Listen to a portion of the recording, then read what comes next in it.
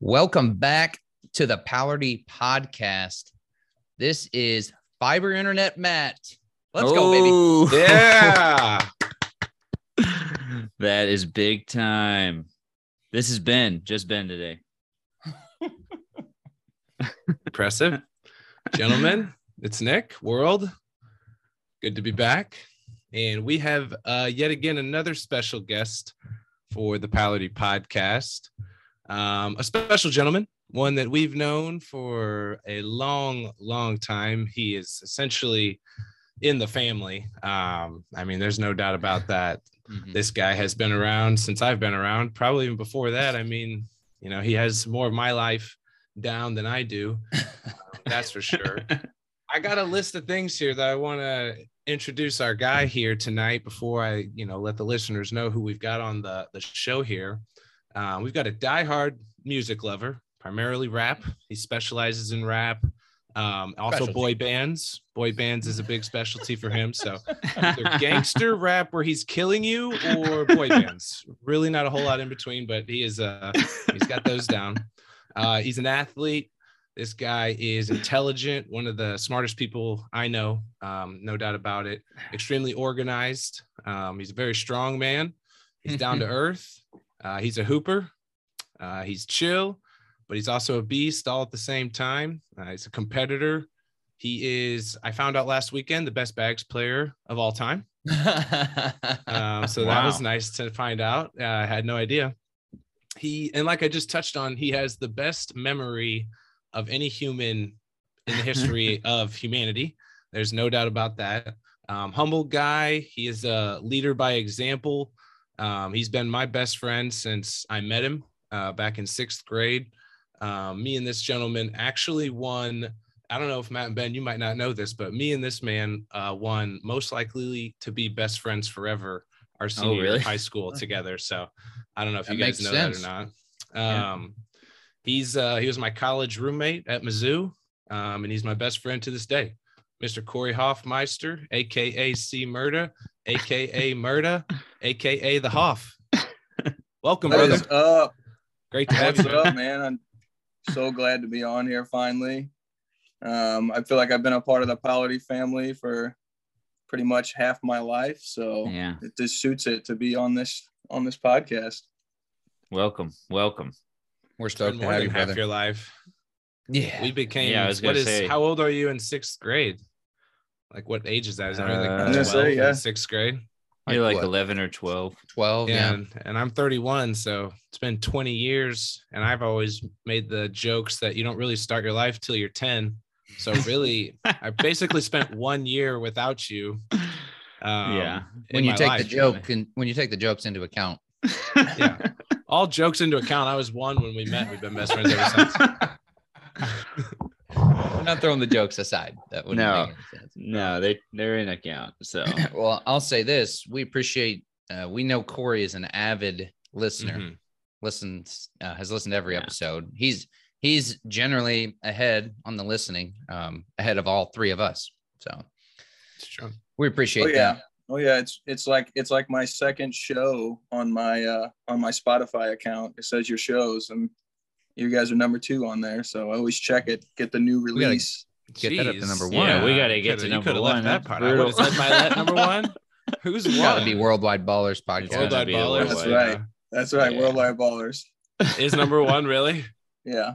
I think it's because they drop more episodes, so they're getting more listens, boys. That's what it takes. Take some notes. We might be doing 20-minute episodes then just to get on Cory's number 1, There's no way that happens. There's our intro takes 20 minutes. Yeah. It does. Closing thoughts? That's another 30. So what you been up to, Cory, man? I want to hear what's going on in C. Murda's life. Just started a new job about 4 months ago to the day. Completely switched up atmospheres. Really cool. It's been really fun. I love it so far. Everything I'm doing. And now just looking for houses right now. Actually just went to a showing like an hour ago. So nice, dude. That's the biggest thing. Me and Kayla are ready to move in together and start building and everything like that. So are you going to make an offer on that house? He's made a few offers. No, on the house you just saw an hour ago. They were very good at showing the pictures. I mean, geez, oh yeah, it's always a big I'm like, oh man, they got a really nice backyard, and I walk out there and I'm looking out the kitchen. I'm like, there's no backyard at all. Professional photographer can do wonders. It really was. And then the basement, I was like really excited for the basement, but then the stairwell went right down the middle of it. So when you walk downstairs, it's either go left or go right, and you literally just like lost like half of your basement. So I'm like, yeah, I wouldn't put an offer on that. But I don't know, photographer made me a lot of money when I sold my house. So dude, they can make or break. They can really make or break it, and especially if you got somebody who's buying from out of state. You know? Well, that's what I was gonna say. Exactly. No idea. Not even showing up. Yeah, that's then your photographer matters a lot. So. But either way, some people they'll fall in love online, and it doesn't matter what they see in person. What they saw online was enough. True. It's the same thing. Like it's like these like online dating. You know what I mean? You fall in love with somebody before you meet them, but you've already fallen in love with them. So it's too late. It don't matter what they look like in person. You know what I mean? Or how they act. Yeah. For real. No, that's so true. We actually, Dad and Judy just checked out a house for us this morning. So. Oh, really? Mm-hmm. It had something similar to what you're talking about, Cory. Yeah. I mean, the stairs in the middle. Yeah. Otherwise, the house was amazing.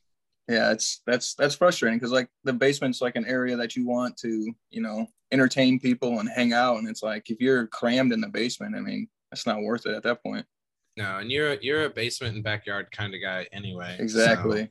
So. I was gonna say, I remember growing up going over there. It was we always hung in the basement. I don't remember the rest of the house. I just remember going to the basement or the backyard. Just coming through the walkout, only in the basement. Dude, for real. Honestly, that happened so many times. Only at Cory's house, like people would just only come in through the back. You don't want to mess up Chuck when he's watching his TV shows. Okay, that's not a good thing. So where'd you start working? What's the new job? I work for a marketing firm. I'm a client success manager at a marketing firm. So completely different from the whole retail industry, warehouse industry operations to a desk job. But I really like it. I can set my schedule. I really get to do and deep dive what I want to and what's best for my clients. I'm not on any time crunches or anything like that. Like it's awesome. It's also really, went really from fun. 2 of the largest companies in the world to less than 30, right? Yeah. I don't know if they're considered a startup or how long they've been around, but I mean, compared to those 2 companies, it's a startup. Yeah, exactly. Yeah, no kidding. Cory worked for Target and then worked for Amazon. And ran 2 monsters. Led teams in both, actually, which is something we're going to get into here. Is leadership's going to be a big topic. So, but yeah, I mean, right now you're more like front line, right? Yeah. That Totally sounds different cool for you. though. You get to like work one-on-one with clients and figure out what's going to help them. That would be cool to me. Mm-hmm. And then I just get to be a part of everything. I get to talk to the VPs on a daily basis. Like I get to build something with this. Yeah. So, I really get a new lookout on it, and like it really drives me, and I'm learning a whole bunch. Like if you're not learning every day, I mean, what's the point, especially when you're at work? Like you want to learn and like gain as much knowledge from people as possible. That's what I always try to do, especially like smarter people in the room from me, soak in and ask as much questions as possible. Like I'm the annoying person when I'm getting trained. Like I ask a million questions. I'm like, as much as you can give me, I want to learn. So like I've been there for 4 months and I've learned so much. Like it's been really fun. It'd be cool to talk to all the VPs as well. And like, exactly. And just because that they're the decision makers, and you're not just talking to somebody that is full of theories. You're talking to somebody that's going to pull the trigger on things. That'd be cool. Exactly. Nice. How does that work? How do you get into the room with the VP? Is that like somebody else setting up that call for you, or do you have to find that guy, or how does that work? No, I mean, I can, he's literally right down the hall from me. I can go in there and talk you're to him, saying your own VP. I see what you're saying. Okay, my bad. I took that the wrong way. I did too. I thought you were talking to VPs of other companies. Oh no, no, I'm talking to CEOs of other companies. Like literally, like okay. So then, how do you people get, that are making the decisions? Oh yeah, no, like for my clients, like I'm literally making their marketing decisions and like what they want to send out and what they want to do and how much they want to market to and all that stuff. Like those decisions on a daily basis, like are like with the CEOs of the companies. This is like I'm talking about with like my company and being able to grow that and expand that. Like I get to be a part of like both sides of it. Nice. So I not only get to expand my client's company, but I'm also trying to expand like my own company. So it's got to be cool to talk to CEOs, entrepreneurs every single day. Oh yeah. Because you know, like entrepreneurs just think differently, you know, than the employee for sure. Oh yeah. So how do you get into the room or the call? Basically same question, but with your client, with your CEO, like is that set up by somebody else or are you hunting down that business or how does that work? No, we set up meetings and everything like that. A lot of our company is really big on word of mouth. We're like one of the leaders in the marketing. So a lot of them reach out to us. And then depending on like what division they want to go into or anything like that, they'll set us up with a client and everything like that. And then I'll kind of start it from there. Okay. So they're basically coming to you saying, we want your services. Marketing company, of course, man. They're right. They're probably doing a good job marketing themselves. And then I would hope so. And then, or he just gets the people that reaching out. Yeah. And then we also have like a couple of like salespeople that have been in the industry for a long time. And then like they kind of get leads and people like that too. So they'll reach out to me and be like, hey, I got a prospective client, you know, and then I'll talk to them and tell them what I can do and provide and everything like that. And then we'll set it up and go from there. So what made you switch careers, like such a drastic switch from team leader, you know, with what you were doing with Target and Amazon to this? It seems like such a different role. What made you want to make that shift? You know, I was always go-getter, work hard as possible, do everything I possibly can to grow and expand. And I was at a point in management where I wasn't really affecting enough change as I wanted to. Yeah, my teams were awesome. I was interacting with them, but at the end of the day, you know, I was only growing so far, and I felt like I had a lot more to give and a lot more to offer. You know, kind of with them bigger companies, you kind of get stuck in the wheel well. They're like, oh man, you're doing so good, and like they kind of want to keep you there. They're hesitant to move you up, you know, and stuff like that. They get complacent a little bit. As big as it gets. Amazon. That's one thing. That's especially, and then like that's one thing that like I don't want to be, especially when I'm working, like is complacent. I don't want to come in and just be like do my stuff and leave. Like I want to have an impact. That's one thing that I really liked about the jobs where I started at. You know, I was a leader, so I could change people. I can help people. But then again, like I wanted more. I kept on wanting more. I want my voice to be heard a little bit more. I want to affect change. I want to drive success for a company. Like, and then actually, you know, I had a previous connection with the person. They reached out to me. They're like, hey, I can get you an interview. And then the rest was history after that. Yeah, that's awesome. I could definitely see at a big company how you could get stuck in that middle management where they're like, yeah, we like you here. So we're going to keep you here as long as possible because it's hard to find good people for that spot. 100%. I can see those are oftentimes your hardest workers in your whole company, and you just kind of use and abuse them. It happens all the time. Middle management. Right. You know what I mean? And then you're making good money. So it's hard to just leave it. Of course. No, absolutely. Yeah, for sure. Yeah, I could see that. Well, when they came to him and said, you're working on Christmas and at nights, and he's like, I'm out of here. I'm done with this shit. Right. No doubt. I'm going to go do something else. Yeah, that would be. Yeah. I mean, no matter what. This is the first time in my career where I have a consistent schedule that's off on weekends, man. I don't know what to do with myself. Hey. No, for real. You're finally a part of society. Yeah, you've been going against it for a long time.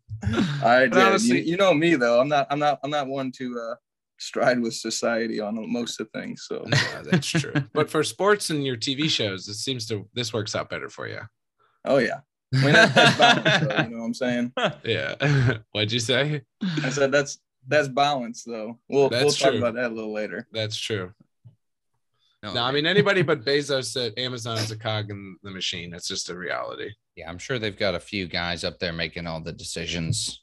But yeah, it's enormous. So, how many people work at Amazon? Oh my, well, just our building alone, there was 5,000 people at one point. Good God. That's just in one hub in St. Louis. So, Oh my God. And now he's at a company of 30 or less. Safe to say your impact is being felt much more. Yeah. With where you're at. It is nice to see that though.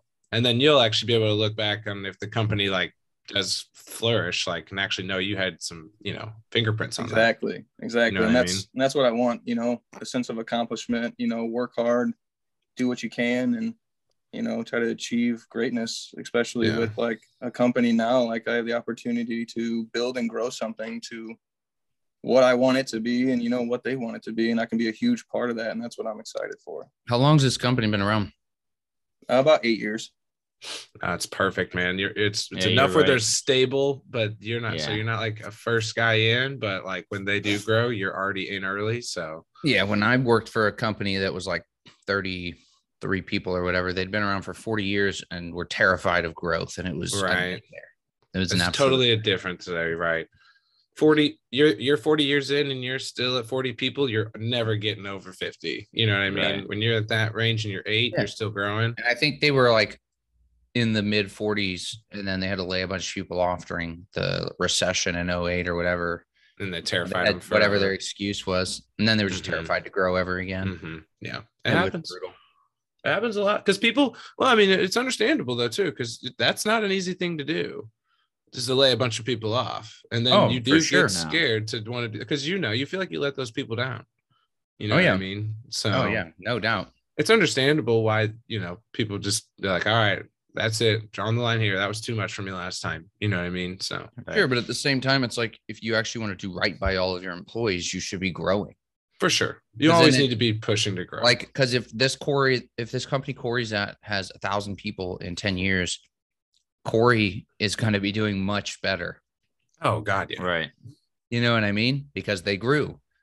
Mm-hmm. So, and there's potential for Cory to move up while they're also adding all the stuff below. You know what I mean? He could be, who knows, he can make $1 million a year at a company like that. Cause for sure. Whereas if they just decide to be scared of growth, then his upward mobility is, You would think, though, that a marketing company is not going to be afraid of growth, because that would be counterintuitive to what a marketing company should be doing.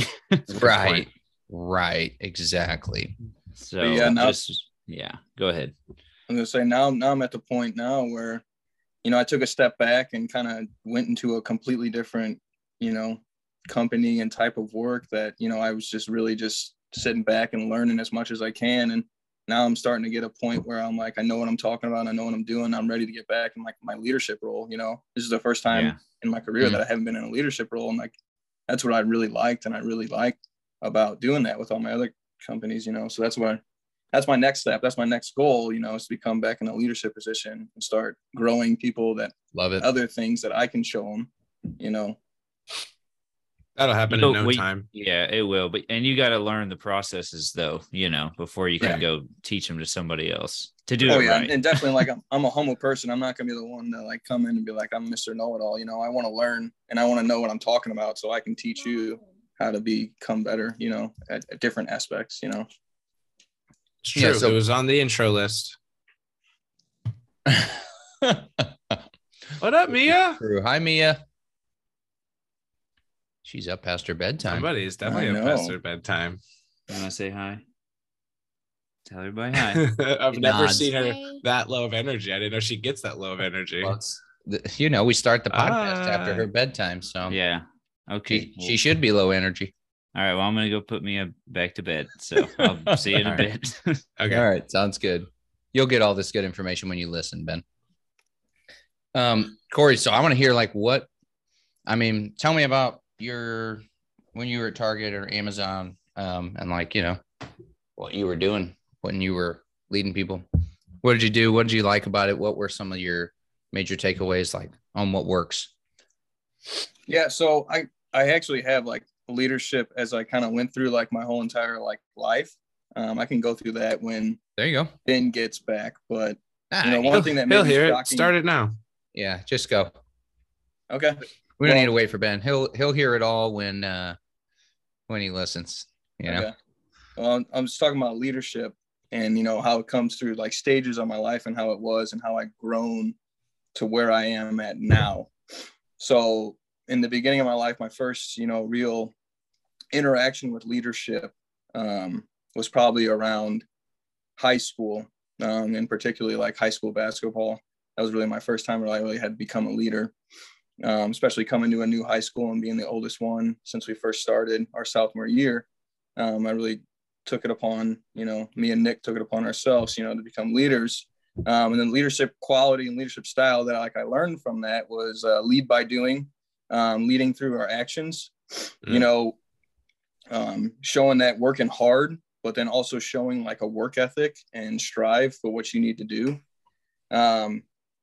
So like basketball was really the first time where I really needed to be like a leader in my life. A few examples, of the showing it through work ethic, showing up to practice early. We would get there at least like an hour early before every single practice, putting in the work on and off the court, getting extra shots up, displaying the right ways to play basketball. I can remember one time, our coaches weren't the best. Especially, anybody can attest to that. I can attest to that just from watching your guys play. Exactly. So what really was like one of our biggest leadership and biggest like part that brought us together. Oh boy. Oh boy. Oh boy. Oh boy. I don't think this happens on the Joe Rogan podcast. It might. That was intense. But our biggest thing was our summer when we would have summer open gyms. And we got to be able to kind of pretty much run those how we wanted it and how we wanted to do it. Nice. See, opportunity. You got a soft, weak leader ahead of you, and you're just like, I got to lead. So I forgot about that. That's so true, Corey. We actually literally ran those camps. But plus, you guys loved basketball. You loved what you were doing, which made it easier. And we were more invested than anybody. Yeah, and learning to be a leader, basically by getting thrown into the fire. It's an amazing way to learn because you guys quickly figured out what did and did not work. You know what I mean? Oh, yeah. Mm-hmm. And I can specifically remember we would always, play 5-on-5 towards the end of it. And obviously we would be captains and pick teams. And there was this one player, I can't remember his name, but he was like the most skilled younger player. He's like a sophomore or something when we were seniors. But he would shoot and not pass and make dumb decisions. But he was like the most skilled player out there. And I remember we would pick teams and it'd be like a schoolyard draft and we would not pick him. Me and Nick wouldn't want him on our team. Yep. And, he would get frustrated and get mad. But then as they started going on each and every time, we would talk to them, they would see us play and they would see our actions and how we played and how we wanted to be together. Eventually, he started playing like us. And then was one of the best sophomore players on the team in JV. I'm sure the next couple of years he was a lot better, but that was just one little thing of leadership of someone showing through our actions of how we want to be, how we want to play, everything like that. 100%, man. And I said that at the beginning. I said that right in the intro with Corey. I mean, the dude leads by example. Yeah, I mean, you've always been super hard worker. I forgot about that. The fact that we picked the drills we would do. Me and you would be the captains, and then we would just pick the team. And you're so right. If you didn't play the right way, you were going to get picked last, and we probably weren't even going to put you in the game. Yeah, that's just exactly how it went. I think there's something to be said for that, and I'm probably obviously more of a vocal leader, but I think people they follow people who they want to be like. You know what I mean? And you've always been super calm, cool, collected too. You never get heated or emotional or anything like that. And then people gravitate towards people like that too, because they're like, damn, he's good. I want to be like him. And he seems to have everything under control too. You know what I mean? That's something that is one of the few things I actually did write down before this is Cory's always seems to have what he wants, and he's always happy, and he's never stressed about anything. So no, he's in total control of his emotions at all times, really. So yeah, it's ridiculously impressive, actually, and extremely useful. That's been a 30-year work in progress, and keep on working on it and striving for it to be the best. And oh yeah, just taking little hints of here and there. I know you have little videos or little quotes every now and then, Matt, that I hear from you. People at work, you hear from them, and like you just always absorb that information as much as possible, and just try it towards your life and be like, hey, does that work for me? Does it not? Dude, and if it does, keep on using it. Just keep on building on it. Well, I feel like you do a really good job of, like, if something does strike a nerve with you, you like intentionally give it time. Like you let it simmer. Like where and just something I've gotten better at definitely over the last year is like just my reactions to things that happen. You know what I mean? Where like you've always been like, if something does irritate you, y'all even see it. You'll like sit and like think it through, like, how am I going to respond to this? Because I don't want to be an asshole, but I also need to like show what is and isn't okay, or where my line is too. So no, you're really good at that. You know what else is really good at that? Justin and Dad. Those are two people who are also really good at just like never getting emotional and always like thinking before responding. So it's impressive. Exactly. And so then to build on the first step, the first step was leading by doing, leading through actions. My next kind of leadership that I kind of built onto mine was lead by accountability. And the first time I dealt with this was through college. In college, you're on your own. You have to set your own schedule. You have to, you got to make sure you can set it with your roommate. You can make your so this is your accountability. Exactly. I was in school, I was paying for it. So, my accountability to myself was, hey, I'm going to go to every single class I possibly can. I'm going to go up and show up in person, make sure I do it. I was accountable for myself to learn as much as possible from this experience. And then another accountability was with my roommate, Nick. We had our peer accountability. If Nick was studying, I'm like, he's being accountable for himself. I should study. We were working together on projects. We were going to the gym together. It's not only about school, it's about, our physical health. If he's going to the gym, I'm slacking. So, I'm not doing it. But then also like, you can tag it to like group projects. I really made it to a point where like I was made everybody accountable for their types of jobs they need to do. I can only do so much, especially with group projects and everything like that. The accountability is good. Yeah, I think you need that. I think everybody needs that in their life. And I think a lot of people don't have that. And I think we're fortunate, like me, Matt, and Nick, I think this podcast has made it even more so. And we've talked about it on here, where we hold each other accountable to, raise our standards, keep raising our standards. So having people in your life that are going to do that for you, or you're going to do that together is huge. I think it's big, and I think it's easy for somebody like Cory to hold a group accountable because he's doing his work. You know what I mean? Or like when we definitely like kind of intentionally picked a lot of our classes together so we could study together and do everything together. But like that was definitely like each other of us helping each other. It wasn't like one guy was just totally carrying the weight for the other dude. You know what I mean? So yeah. But you can only hold somebody else accountable if you're actually taking the actions yourself. Otherwise, it's pretty impossible to like try to hold somebody else accountable. Exactly. So then after college, I got my job at I feel like there's more I want to talk about for college, but I can't think of anything. But I feel like we should just hover on that for a second because, man, that was a good time. Just hover right there for a minute. No, it's true though. We were actually talking about that last weekend. I mean, me and Cory's lives were like the same, but it is so true, man. Because sorry, go ahead, man. I was just gonna say, let me tell you how I was leading you guys. When you got to college, I wasn't just yelling at you to get really drunk. Okay? I was doing it. Okay. That's how you can hold somebody accountable to their fit. Leading by example, I wasn't just saying to get real drunk. I was getting real drunk. Yeah, you were hammered when you were yelling it. So you were doing it.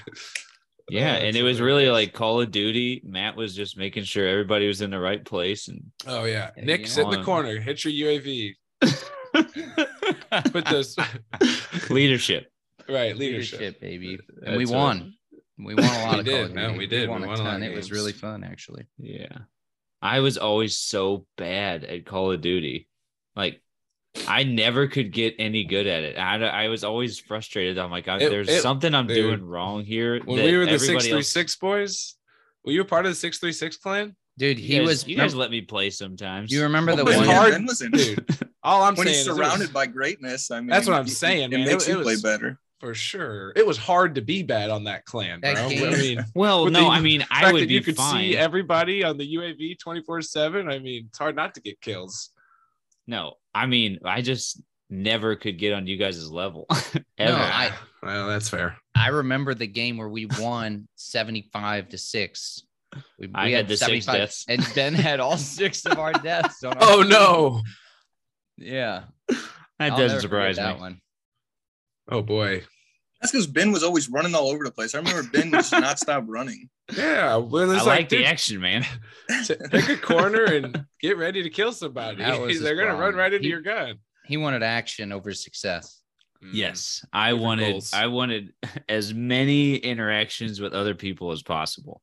Well, whether I killed them, and then every once in a while I get hot, and it was so exciting. I lived for that. Get like 6 or 7 kills in a row in like 2 minutes. What you didn't realize is if everybody else was running around like maniacs, so you don't have to get all that action. Nah, I know, but I'd get impatient. It was like the opposite of my real life. Like my God life was right. That's funny. Comes a new man.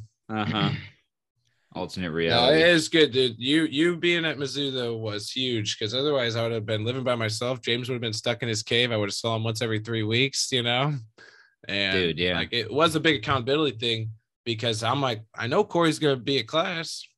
Like we're in the same class, so and he's gonna be like, I'm not doing homework with you if I don't go to class. So totally spot on with the accountability there. Anyways, keep going through your resume here. I like it. Yeah, so I had those 2, leadership through actions, leadership through accountability. So I took those and towards my first job out of college, I worked at Target. I was an executive team leader at that position. So I led through accountability. I was always the hardest worker in the building. I always worked as hard as I possibly could each and every day, especially coming out of college. I was hungry. I wanted to learn more. I wanted to do more. I wanted to be everything I could. But then also I held my team accountable, which worked really well for 2 years.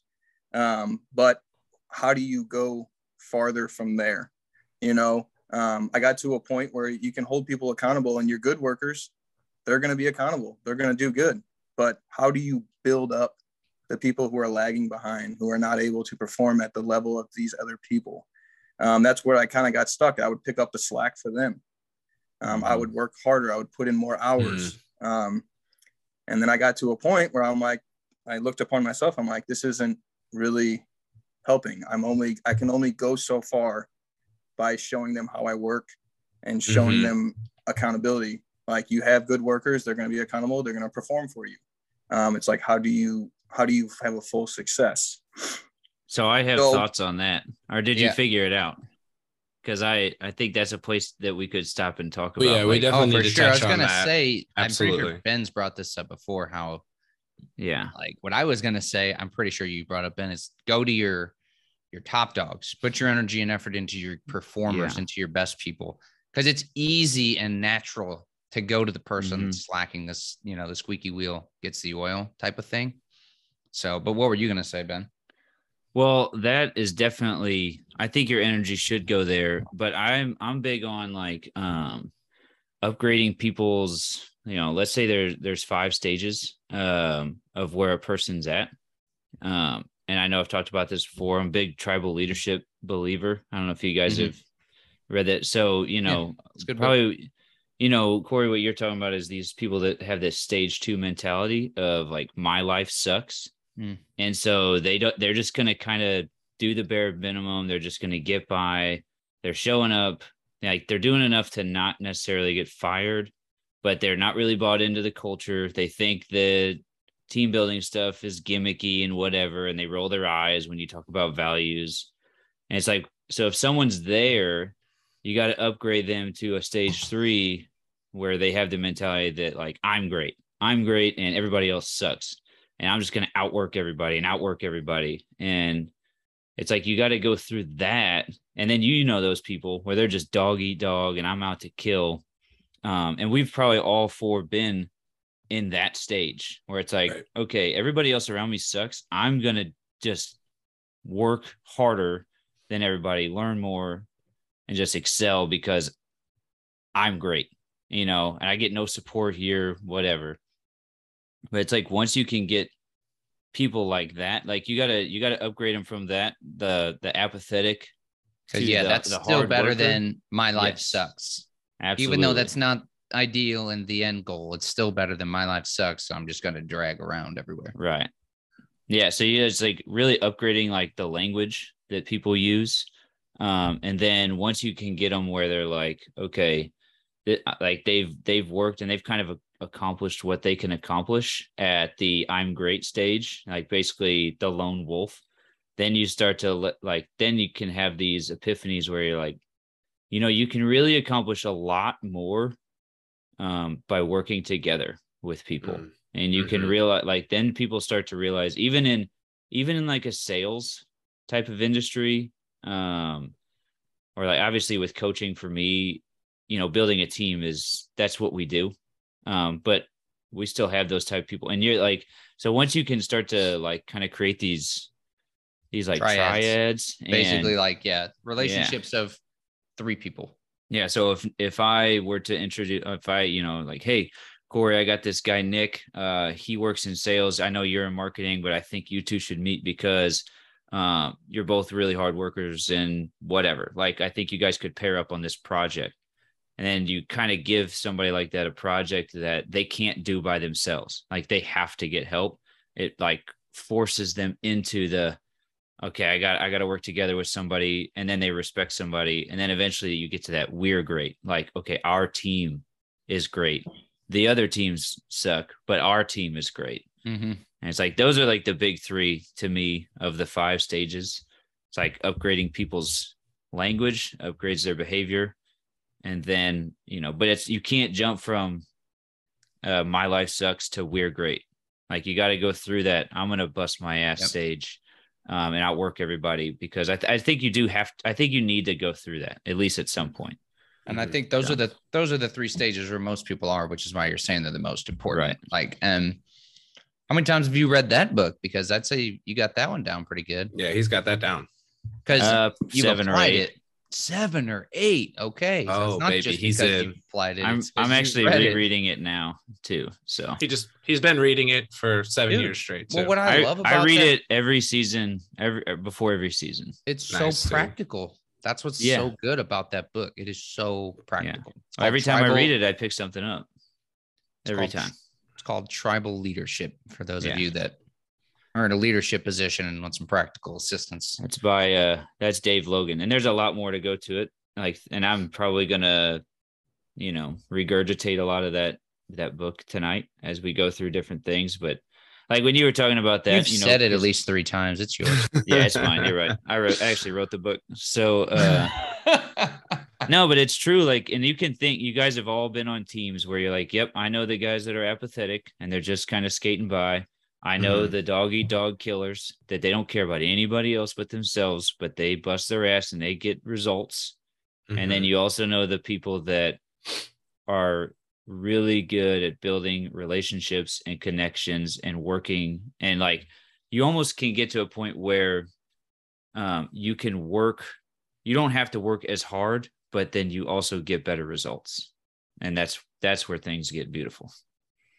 Yeah, I want to add on to that point. I really like how you got there. So to build on my other leadership styles, this was a good opportunity because this was a point where I was moving from Target to Amazon.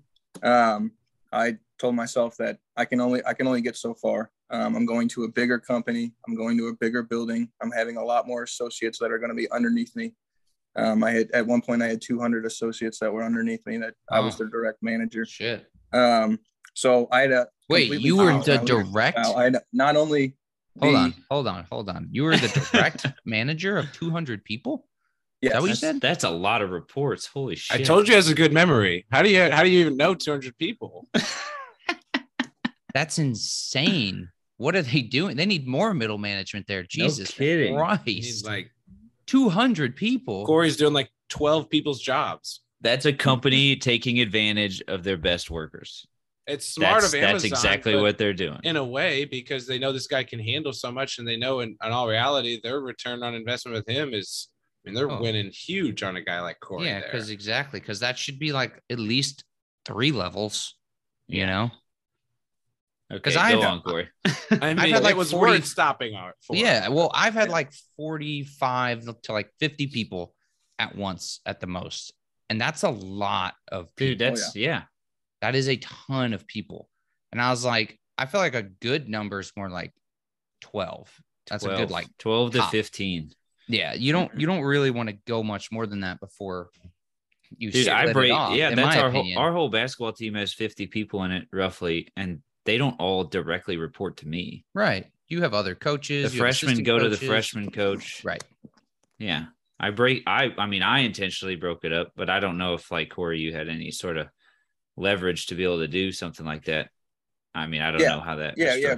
I had PAs, which were process assistants. They were essentially first level manager. I was a level 2 manager.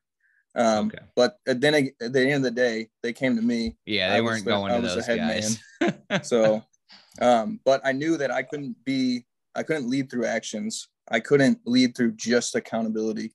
I had to do something else. So that's when I developed and started working on kind of what Ben was saying to get them out of that level 2 mentality. It was lead by guidance and lead through teaching. The guidance part, you have your rock stars, you have your people that perform the best. You want to show them guidance. If they're willing to learn, I was willing to teach them whatever they wanted to learn. I was willing to give them as much accountability, as much process into the situation, like as much as they wanted to do, I was willing to give that to them. I was willing to trust them with it. I was willing to show them how to be successful in that position, which in fact made them bought in even more. It made them excited every day to come to work. It made them excited to improve. They loved it. Since I was in that position, so many associates got promoted to managers. I've had like 25 or something like that from level 1 to go to manager positions. It was awesome. And not only was it fulfilling for them to move on and to build a better career for themselves, I loved it. Like that's what made me excited to go into work every day. Is like, I can help these people out. I can help them through guidance. I can help them become better, and that's anytime anybody got success. Yeah, it was harder on me because I lost one of my best persons, but you know what? That was like one of the happiest day ever when they got promoted and got to move on. Right. For them to be like, thank you. That was like, that's all I wanted. Like, that was the best thing ever. Yeah. That's better than any paycheck you can get. Oh yeah, exactly. I'm totally with you, man. Like I can relate completely. I've had 9 trainers leave and open their own gym. And it's like, damn. Cause when they're leaving to be a manager, when they're leveling up to be a manager, or they're leaving to open their own gym, those are your best people. Exactly. They're definitely near the top of your best people. And then you lose them. But it's also like, that's awesome that they were able to do that, So feels good. No, that's cool. So how did you go about like teaching them, training them? Did you like partner them up with other experts within like their field, or was it more like, hey, let's tackle this problem. Let's learn about this. How'd you do that? I was a little bit of a mix in between the both. That's the one thing about like the company that I was with. There was people across the country coming into the buildings, helping starting up, showing their process. I learned as much as I could from them. I talked with people each and every day that have been in multiple positions, have been through all different facilities. I learned and gained as much knowledge from them, but then also the people that were there, the frontline workers, I talked to them and asked them questions. I say, what do you think works the best? What do you think is better than this? What do you see? You're down in it every day. Let me know what you do. And then I took little bits and pieces of that and then trained it to someone else and be like, hey, did you know this? And then they were like, oh, no, I did not know that. And, and then you just keep on giving them each and every day. They wanted to learn more. They wanted to do this. They wanted to do that. If they were willing to try a different process, like I'm like, yeah, let's do it. I'll get you signed up for training tomorrow. But then also, I had them meet with other people to learn that process with them, work with them every day, train under them for a couple of days. If they liked it, they kept on going doing it. If they didn't like it, we'll try something else. But that was really like the huge guidance that I showed. Yeah, that's huge that you would talk to the frontline people. I think because that's who knows. That's who knows the solutions too. Mm-hmm. They have the idea because they're in it, but they don't. I think a lot of times people in those roles don't feel like they're heard. And then when they are heard, and then they also see that change is being made, it's like that upgrades. They get bought in. They start to buy in more. Just even it builds being the heard. culture. Oh, yeah. Just letting them have a voice, whether you actually do anything on it or not, gets people to buy in, especially on the front line.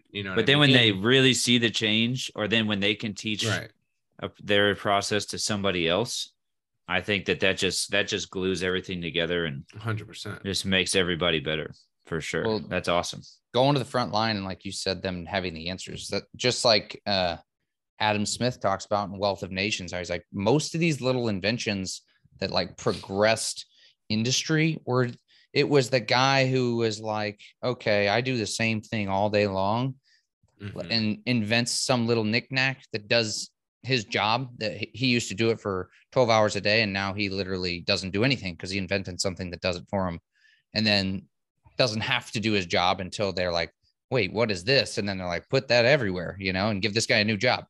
So that's like how a lot of these inventions that progress industry along happened, is the frontline people are just like, well, this sucks. How can I fix it? And then since the most quantity of people are doing those frontline jobs, then you make massive advances because you're improving all of those people's efficiency. No, for sure. That's good. But I think a lot of people don't do that. Like a lot of managers or leaders, they don't want to do that. They just want to tell. They just want to tell instead of like asking questions. They know it all, quote unquote. Yeah. You know what I mean? And then they're just there to tell everybody else what to do, not realizing that maybe somebody else has a better idea. You know what I mean? So, but that's where you're in that zone of like trying to do everything yourself.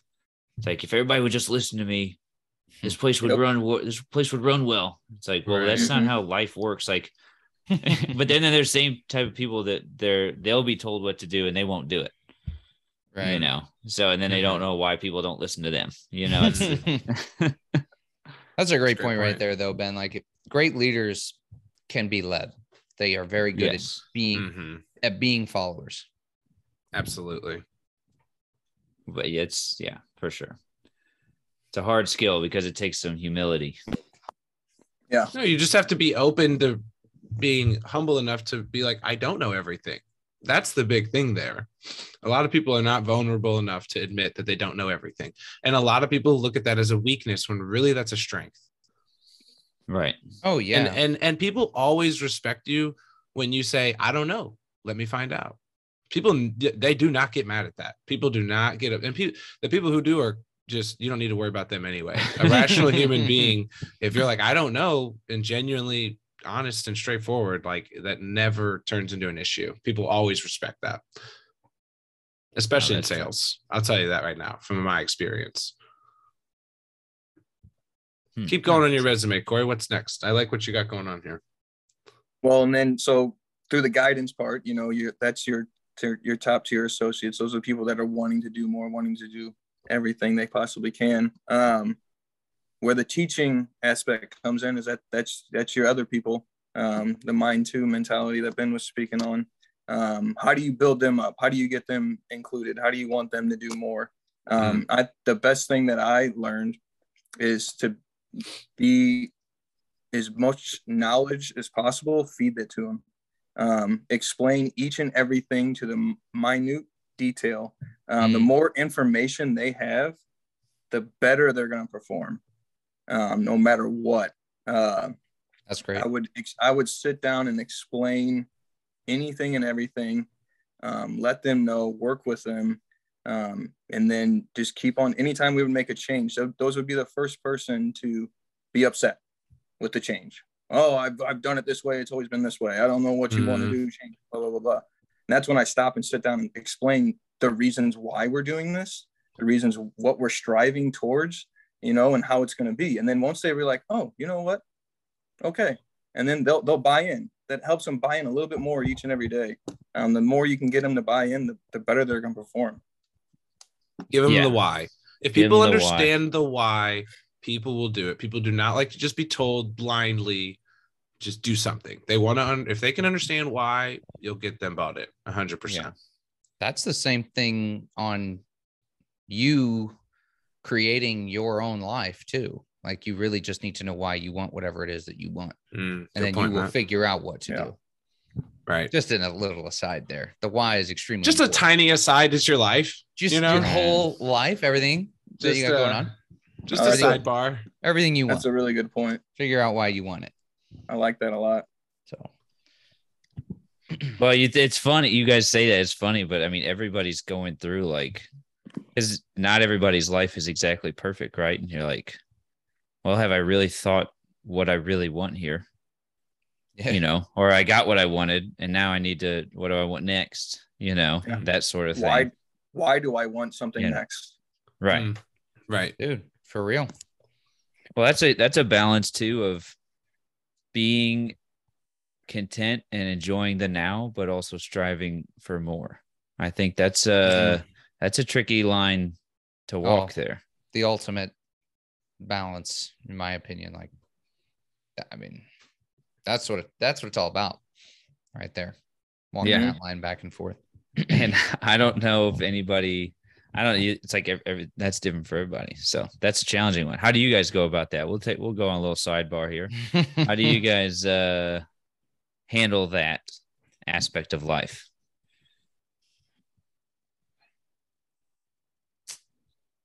All right, I'll start.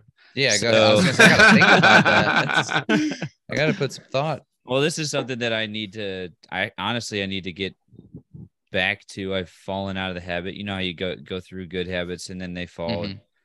So doing my daily journal, which I made and I sent to Matt and Nick, with having gratitude on there.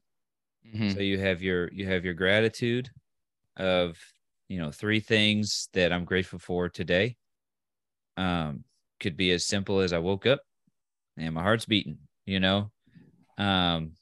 So I think writing those down, 3 things a day, and then also writing down or looking at, however you want to do it, your goals or the things that you're working towards. And so that it's like, okay, I'm grounded in my gratitude, but I also know that I'm striving for more. And here's what I'm attacking right now. So that's how I like to do it.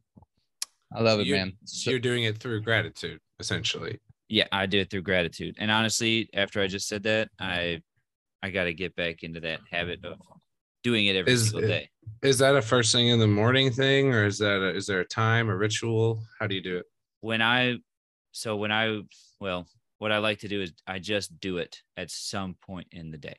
Mm-hmm. And I like to do it in the morning, but as long as 3 things are written down, then I'm good. And then because I see the value in either doing it at the beginning, it's like, okay, I'm starting my day off with gratitude, which is cool. Or if you do it every day at the end of the day, now you're thinking back over your day and thinking about the good things that happened. And so I think either way can be good. But today we did, I teach yoga. So that was my focus was today today, as we go through our yoga session, I want you guys to think about one thing you're grateful for, just one.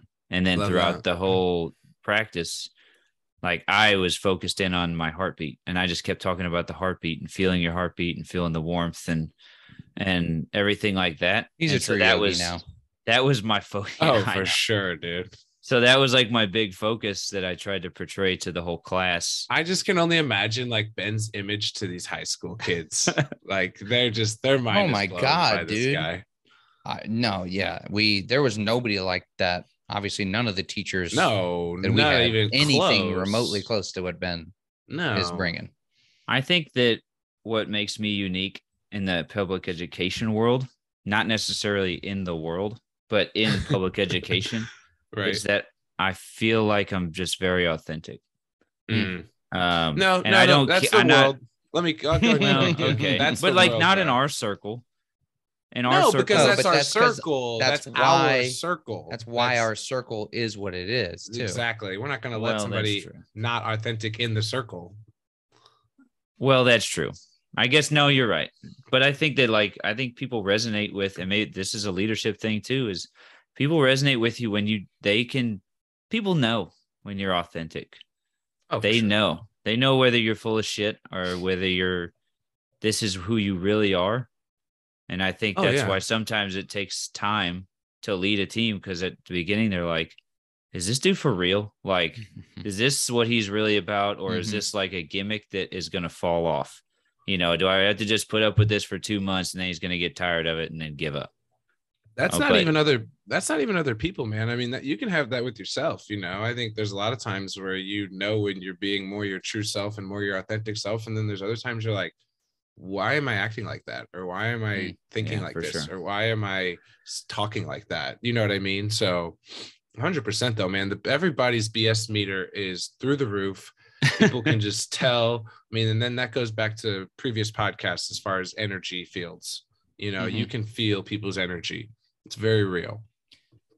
Well, 100%. So the balance you're talking about, I thought about it. Okay. And I mean, so a few things really, like, I mean, meditation for me is huge. So like I work towards my goals every day. I also meditate, you know what I mean? And I will play with the girls, you know? Like I do that every day. I was going to say, that's your day, right? Yeah, that's it. That's it. Go to bed. Play with the girls. Workout somewhere in read there is one chapter of 10 but books. Honestly, like enjoying the process is what's key here. Like making what you're doing to progress you something you enjoy doing. That's then it's not really, quote unquote balance, I guess. It's just all net positive at that point. You know what I mean? Absolutely. So like working with people that you love, that certainly helps you progress towards your goal, and it's enjoyable. So balance isn't even necessarily the right word at that point. But I would also say a big one that I feel like I'm pretty damn good at this point, that I used to be absolutely horrible with, way back in the day, is accepting what is and then making your plan from there. Do not try to change the past. Although don't be like, Joe Dispenza said, I'm reading Breaking the Habit of Being Yourself. Turns out you can actually change the past. So don't get ahead of yourself there, man. Well, don't just say, oh man, I wish that had happened and it's like this, because that's not how that's going to make you upset. Just be like, okay, that happened. This is the way it is. So based on the way the chips are currently stacked, what's the best move? And then you just do that. And that's a sign of maturity though, too. Jim Rohn's big on that, That just comes down to being present is what that really is about. There's that not trying to change the past or stress about the future. Just accept what is, go from there. Because that's also going to make you the most effective.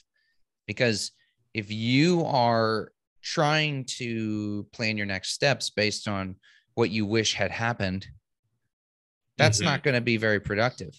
You need to be able to be truthful with yourself and be like, okay, this is the way it is right now. So, what can I do next? So I think that may be like the key or the biggest thing for me as to how I balance it and move towards my goals. But I mean, I love chasing the goals, but I don't let it, I don't really let it stress me out anymore. Because I'm just so happy with my life.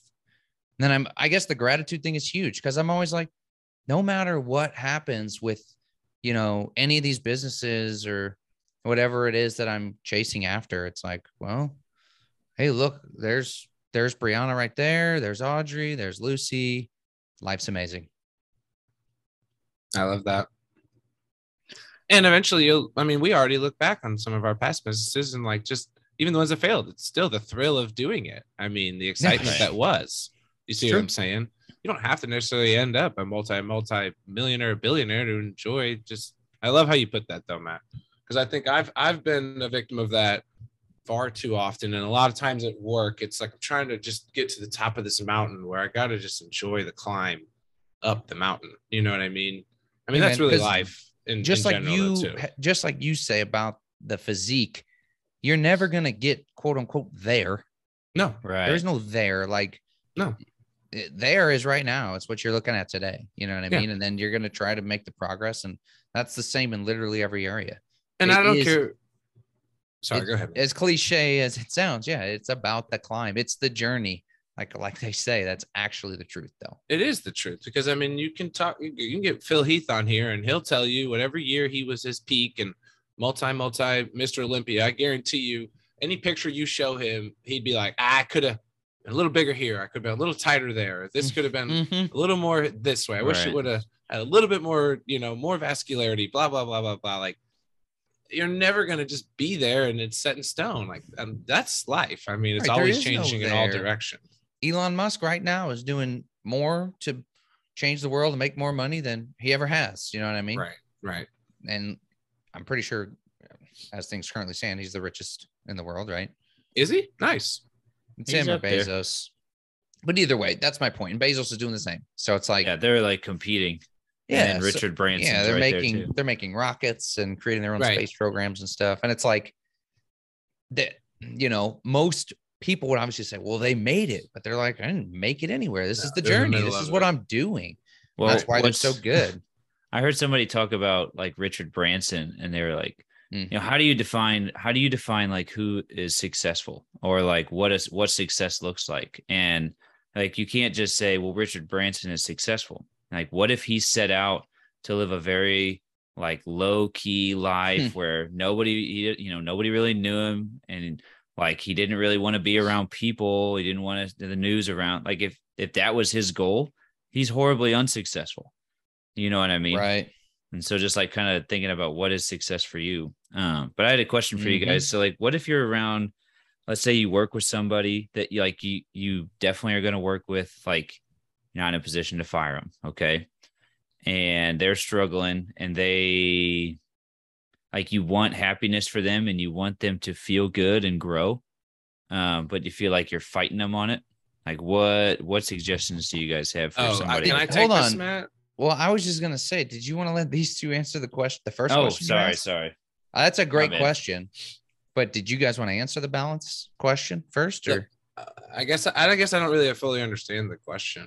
What is Ben's balance question? How do I balance? Okay, so how do you balance accepting the now and enjoying the now, like with where you're at, and then also striving for your goals and like pushing yourself to the limit? So that you're not just sitting on meditating all day long. Well, you'd be surprised, man. Well, that's what I'm saying. See, it's hard to balance. At this point, once you're good at meditating and you enjoy it that much, it is very addicting. I was going to say, I don't know if you guys know this, but I've upped the ante on the meditation. It's before bed and as soon as I wake up now, every day. Ooh, an hour each time? He's cutting off an hour. Not an hour each time. He's cutting off an hour off of each side of that 10 hours of sleep he always used to get. It's true. He's like, I'll do 8 and 2 hours of meditation. It's actually, you're right. And I actually I feel better that way too. That is actually very accurate. And no, the meditation before night I don't stop until I hit it. Okay. So that's different. The morning one, until you become nothing, become no one, nowhere. Until I'm there, I don't. And then at the same time, that's how you create. You have to become no one, nowhere, no space, no time to be able to create. Facts. So, but then in the morning, it's a little different because obviously I'm a little bit more of a time crunch. So it's more just a 10 or 15 minute meditation, literally same thing. I've actually kind of switched You know how I used to, I think on the personal development podcast, I said how I wake up and do podcasts first thing. It's now, this is, again, life changes. So now it's meditations first thing in the morning, 10 to 15, pump it out, get in the zone, put a smile on. And I am like so calm. And for me, that's really important because my job, I'm nationwide. Most of my clients are East Coast. So by the time I walk in, it's usually noon. So these people are fired up and they want to know why they haven't gotten a call back or an email back. So I need to be as even keeled as possible, like my first 3 hours of the day. And it's been working out. It's been working out great. So I guess, as cliche as it may sound on the Pallardy podcast, I mean, meditation is how I'm striking the balance. That was the first thing I said as well. What about you, Murda? So the biggest thing for me on balance is celebrating every success, whether it be you finished, I like that a lot. You finished with your napkin and you throw it from 5 feet away from the trash can and it goes in. I'll do a pump, I'll do a fist pump. I'm like, yeah, I love it. That was awesome. That is true. I've seen I this. love that, actually. To literally being like, you know what? I got my laundry done today. I folded it and I put it away. I'm awesome. Like that. That's like a little thing, like just in my head. And I'm like, cool, sweet, awesome. That was cool. I successfully did that. Like, you can bring it all the way up to, I signed a new client and I got a new thing going on with work. Like, that's awesome. I'm really excited about that. To Sundays, me and Kayla finish our meal prep and we're set up for lunches the entire week. We'll high five and be like, boom, we just did that. Knocked it out. Now we're done. Like, dude, that's great. You really got to celebrate the tiniest success to the biggest success in life. Like, that's always key to me. Always be happy about it. Like, really, I love that. Because then you are happy in the that's moment. Great. You're celebrating, but you're also like driving yourself to do more because you're obviously like, well, that was awesome. Let's do something else. That's exactly. It's like you're celebrating those successes, but then you're also striving to be better, striving for more. So the more you do, the more you get to celebrate. Like, that's my biggest balance, is like, anytime I do something that I was proud of, or I liked, or that made me laugh, or anything like that, like, I remember that in my head, and I put that in my head, and like, boom, I felt good doing that. That was fun. Let's keep on doing stuff like that. You know what I'm saying? It's true. So, and I mean, you do that. I mean, I'm glad you pointed that out, because that's how you've always been. Just enjoy that. You know what that is? That's enjoying life. Right. Exactly. That's what that is. Okay. That's not just being a miserable grump. Oh, I gotta be alive. Like, that's just happy to be alive. You know what I mean? Like, this is why we get along. Sure. This is why we get along. It's true though. And I mean, Cory will get just as excited for hitting the paper towel into the trash can as he does like hitting a commission check or getting an A+ on a test. You know what I mean? So Cory is a hype man. Yeah, you both are hype men. There's no doubt. We like to have a good time. Being angry has never been our thing. No. So, always good vibes on Texas Street. Wasn't that where you guys lived? Oh, yeah. Jackson Street. Jackson. But it was right off Texas. The murders were on Texas. We were on Jackson. You guys were safe over there. Yeah, safe. Now I coach the guys on Texas. Oh, do you? Probably. So, yeah. No, you probably do, dude. No, actually, I do. Yeah, I'm thinking of where that area is. Yeah, that's right there. Yeah, right where your car. I lived on Ash, where there were shootings on Ash too. So, dude, Como's straight Ash gangster, dude. Como, yeah, it's rough. A lot of mix. Like, it is like that's Missouri, dude. Rich, poor on top of each other. That's true. Yeah, but Columbia is more so than St. Louis. Like St. Louis, I think so too. You can go into St. Peter's and like, I'm good. Like, or Chesterfield, I'm not, I can go into the store. I don't need to lock my car. It's all good. Like, it's not a big deal.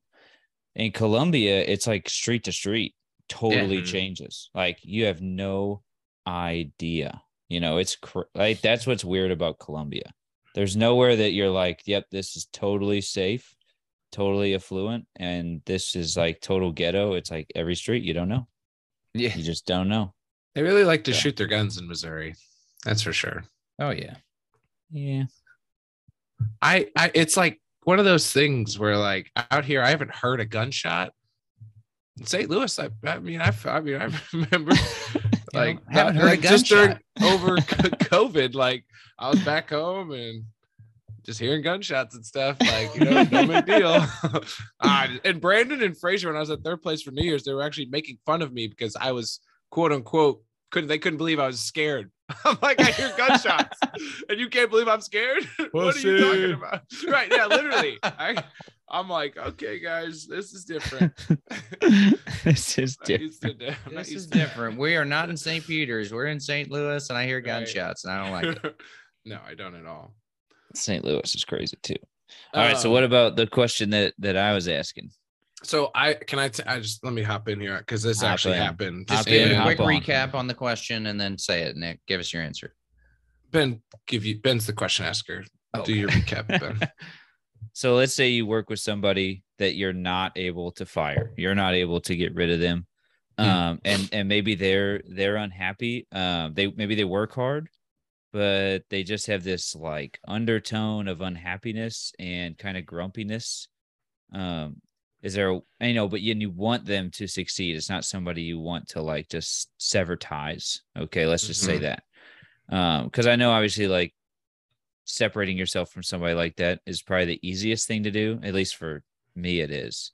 But let's say it's somebody that you care about and you want them, you're trying to like bring them along. How would you go about that situation? So, and I've been in this situation 2 years ago when I got promoted to a manager job. I went straight to, because I've got a great relationship with pretty much everybody at Veterans First. I always have. I just always maintained good relationships with everybody. So I don't really have the whole, like, I don't like coworker, this coworker, that coworker sort of thing going on. But there's this guy, I mean, and his wife worked there. They both worked there at the company. She was really good. Like, she was great. Like, she's one of the best loan officers in the company. And I could just tell, like, he wasn't succeeding. I don't think it helped that his wife was killing it, honestly. And I just knew it wasn't for him. So, I mean, I just came to the dude and I just said, I think the key to this, Ben, is just being open and being honest. And like you said earlier, being authentic, because I just came to him and just said point blank.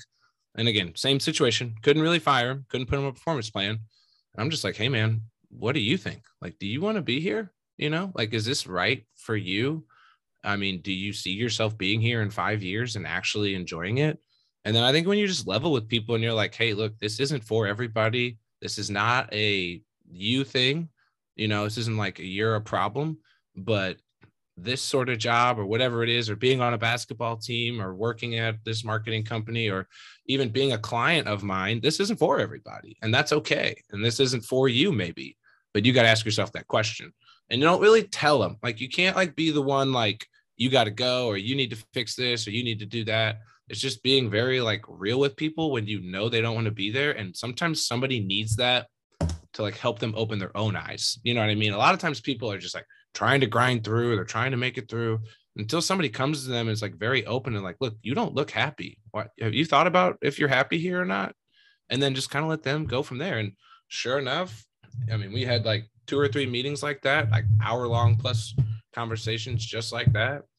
He moved on. He ended up actually being a pastor, and he's like reached out to me several times since, telling me it was the best thing that ever happened to him. And he was so thankful that I basically opened his eyes to like, dude, this isn't for you. You know what I mean? Yeah. So I think the openness, the honesty, and just leveling with somebody and being on their same page when you're the manager or the coach or the boss.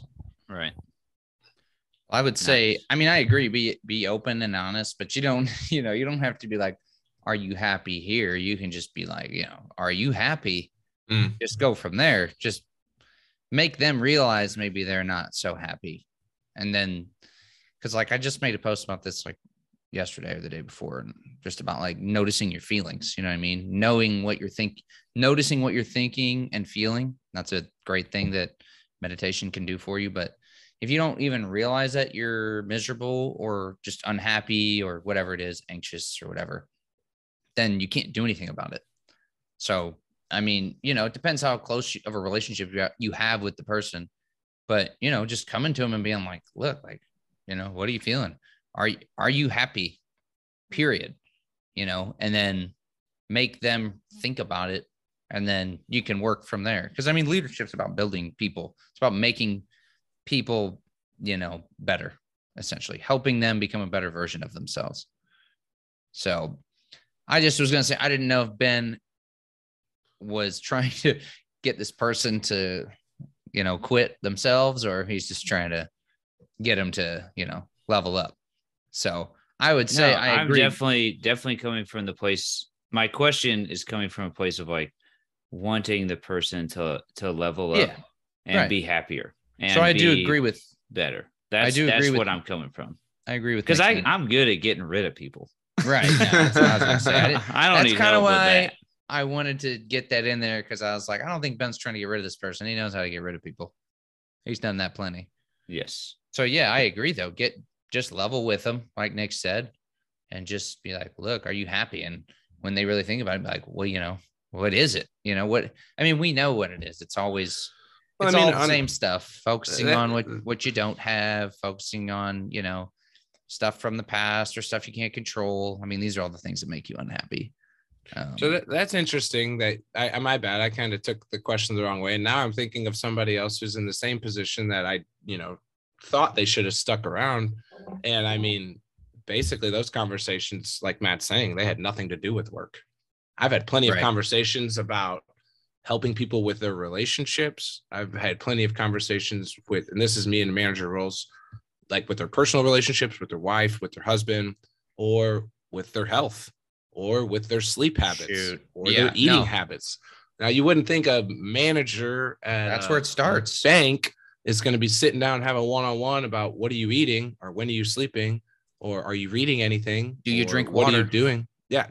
Like, I'm the kind of guy who will have those conversations. And I know that those are taboo. And I bet if people knew how, like, other people on the outside would be like, you shouldn't be having those conversations with your employees or with a coworker. Had conversations with 30 of my trainers about how much are you sleeping?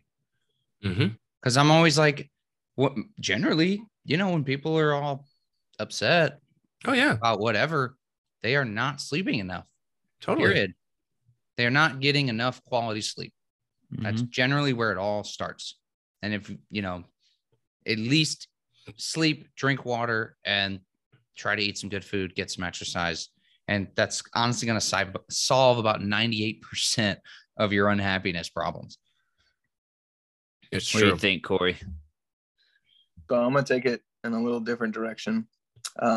With peers that I was with that were just, not performing, not happy or anything like that, I would go up to and talk to them and ask them questions about their specific job, how they did this, how they approached this situation, how did they set up their team for the day.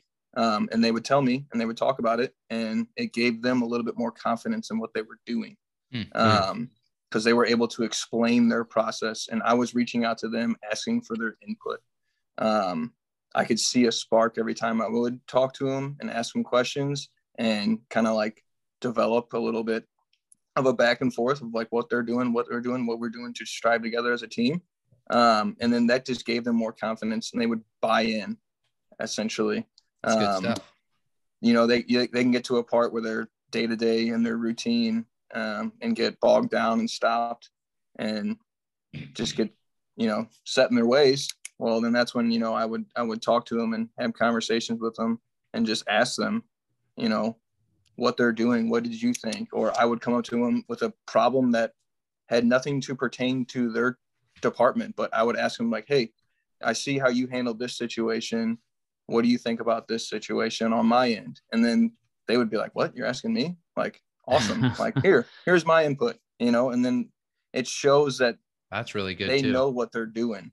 They have the knowledge. It gives them more confidence in what they're doing. If you have more confidence in what you're doing, you're going to play better. You're going to work better. You're going to, compete, work harder. And then after that point, once you're a little bit bought in, once you're a little bit more confident, you're going to want to do a little bit more. You're going to want to go a little extra mile, So that was my biggest thing. Even with like managers above me, when my position at my jobs, I've had multiple managers. I've had 10, 15 managers directly go with me, and each one of them was different personalities. different types, but and in the day, they all loved me.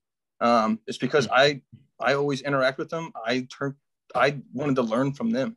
I'm like, you're in this position for a reason. I want to learn from you, and I would ask them questions all the time. What do you think about this? What do you think about that? What do you think about that? And then at that point, they knew that I trusted them. And so then they were willing to perform better because they had more confidence in what they were doing. Shows you're bought in. I was going to tell you earlier, keep asking your VP questions and you will continue to rise in this company. And you're a leader. You've been in a leadership role. You never get annoyed when people are asking you genuine questions when they're just trying to get better at their job. Absolutely not. You only get annoyed if people are asking questions and using you as an easy button. And they're not retaining the information. Right. That's the only time you get annoyed. If you're genuinely just trying to learn and grow, no boss should ever get upset with that. That is somebody you want to keep around. So 100%. And I like that. Cory's just smarter than me. Just no, Nick. No, you get them good at their job, you see, and then they're happy because they're and good. Then they're good. And then they make money, and then you make more money. So try that. You don't have to get rid of them. Magical. That's good though. I like that. Ask them to run through their process. And then ask them about how they would run through your process too. That's good. I'm going to use that 100%. Several times. I mean, they have to be able to explain it to Cory. They've got to articulate it. So then they need to understand it fully. Yeah. So they might have plugged some holes just simply by Cory giving them the mic and say, hey, please tell me what you're doing. And all of a sudden they have to really think it through. Yeah. So they might not even know their process that well before Cory even asked them that.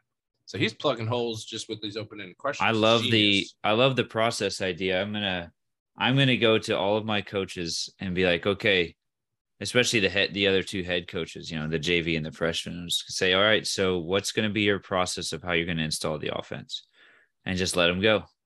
And just I think that's going to be perfect, because not necessarily, I didn't ask about them necessarily, but it's like that made me think, well, that's going to be a great way to strengthen their ability, their confidence. And then if they're unsure about certain things or how to drill it, how to break it down, it's like, okay, well, I can step in and here's some ideas that have worked for me in my career.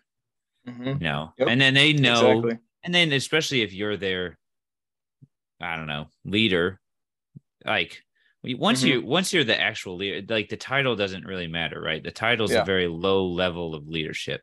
Like when you've established yourself as a leader, it's like they're willing to listen if they don't know. I've never had an issue with that, but I think opening it up to be like, hey, what's your plan here? How are you going to do that? I love that, man. I'm doing that tomorrow. At that point, it's a conversation, and it's not you talking to them. Right. Exactly. Yeah, that's great stuff. Yeah. And they may not know.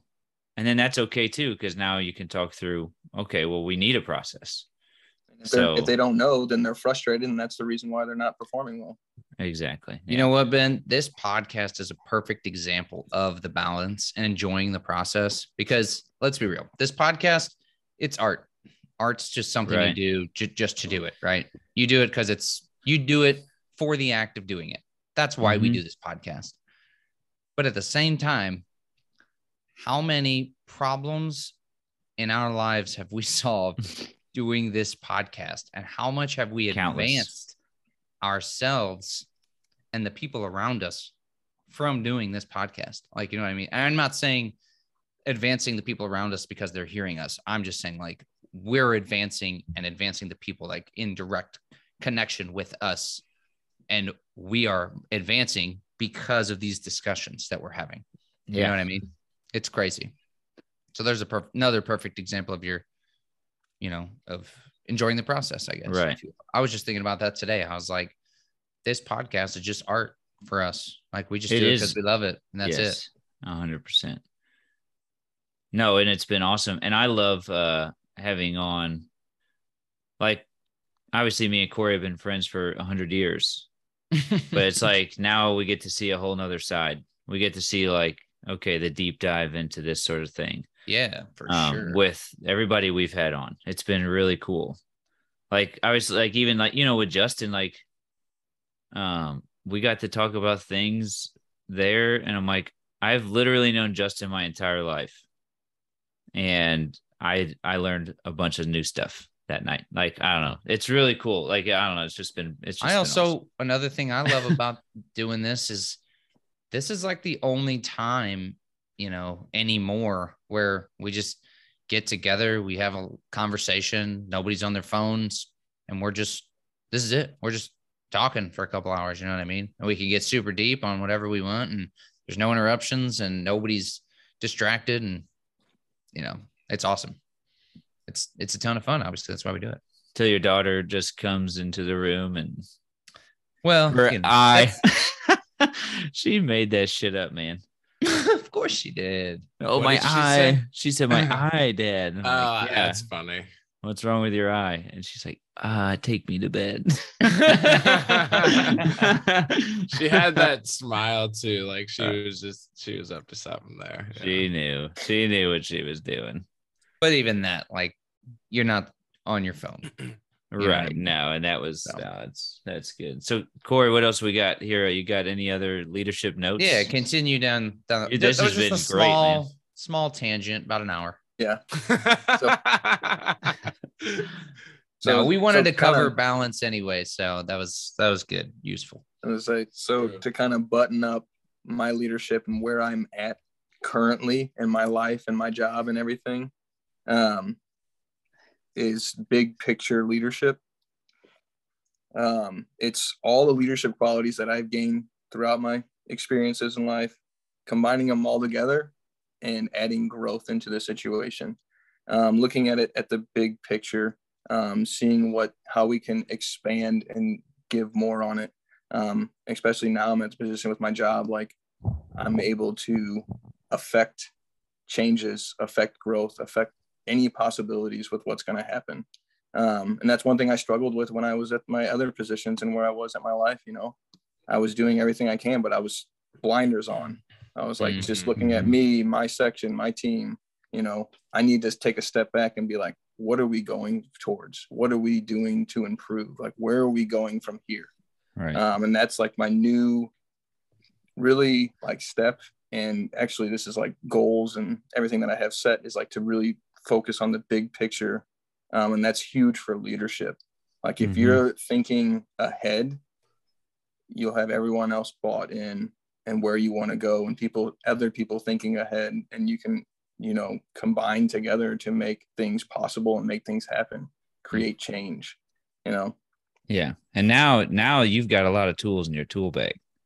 So when things do come up, it's not like you have to relearn a whole new process. It's like, okay, we've been through here. I've been through this, or I know someone who's been through this, so we can figure this out. I have a lot of thoughts on what you just said, though. That was really good. I really believe like knowing where you want the team to go.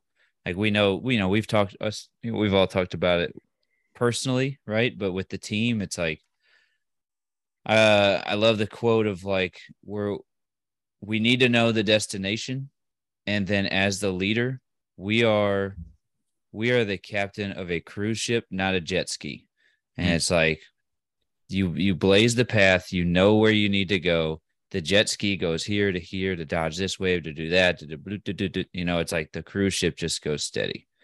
And so that's one way. That's a big thing I've always, thought about. It's like little fires are going to come up, and you put them out, or you teach other people how to put them out, right? Like you talked about earlier, like teaching or creating a triad. Like, okay, Matt has a problem with Nick. Well, instead of me talking to Matt, then me talking to Nick, and then, okay, I'll make my decision and this is what we're going to do. It's like, nah, you two do what's best for the team. Go figure it out. Go, and like little things like that. So no, I love that, man.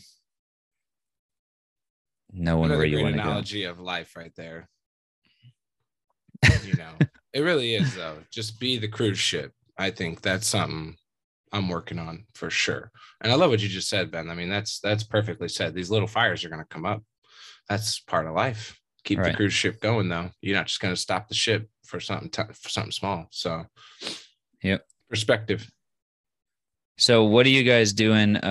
Cory, I don't know if you've been able to do this with like creating, or maybe maybe creating is not the right word, but recognizing like the values, the core values of your company? Or do you deal with, you're dealing with CEOs? If you talk to them about, hey, how do we want to portray your values in the marketing scheme, or anything around values, I guess is kind of what I'm getting at. What kind of experience do you have with that, or maybe you don't? I don't know. I don't know if in your role, maybe you haven't because of where you're at. Yeah. It's really setting the tone and setting where you want to go as a company together, like the core values. Each company says they have their core values and ethics and all this stuff, but it's really who is abiding by them and who is marching towards those. And that's the really big thing. Being at a smaller company right now is like, I get to actually see it from each and every division in the company. And it really is like the biggest value is working together as a team, staying humble, but then also like the accountability. Like everyone here serves a purpose. Everyone here is put in that position for a reason. We have really high quality people. Like we're going to learn together, we're going to grow together, but we're going to sweat together, and that's like the biggest value is the teamwork, but then also striving for greatness, Well, that's why you fit in so well at that company. That's all your things. Yeah. It's not like you're trying to change who you are to fit in. And I think that's why you love it there. You know what I mean? Mm-hmm. So I think we've talked about this before on the podcast though, but have you guys had any more thoughts like Matt with leading your gym or Nick, with leadership wise, finding or creating those values that everybody can kind of get behind? Yeah. I mean, I've never done I love the way you've suggested it, where it's like kind of an open discussion and how you create them based on I think what you had said was like, pick an important memory or something from the past. And then I can recap that if you'd like. Yeah. Go ahead. The peaks and valleys. What you do is you take a sheet of paper, right?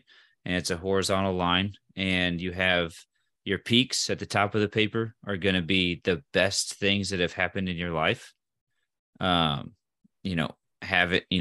Becoming a father, getting married, whatever, like those big, the top.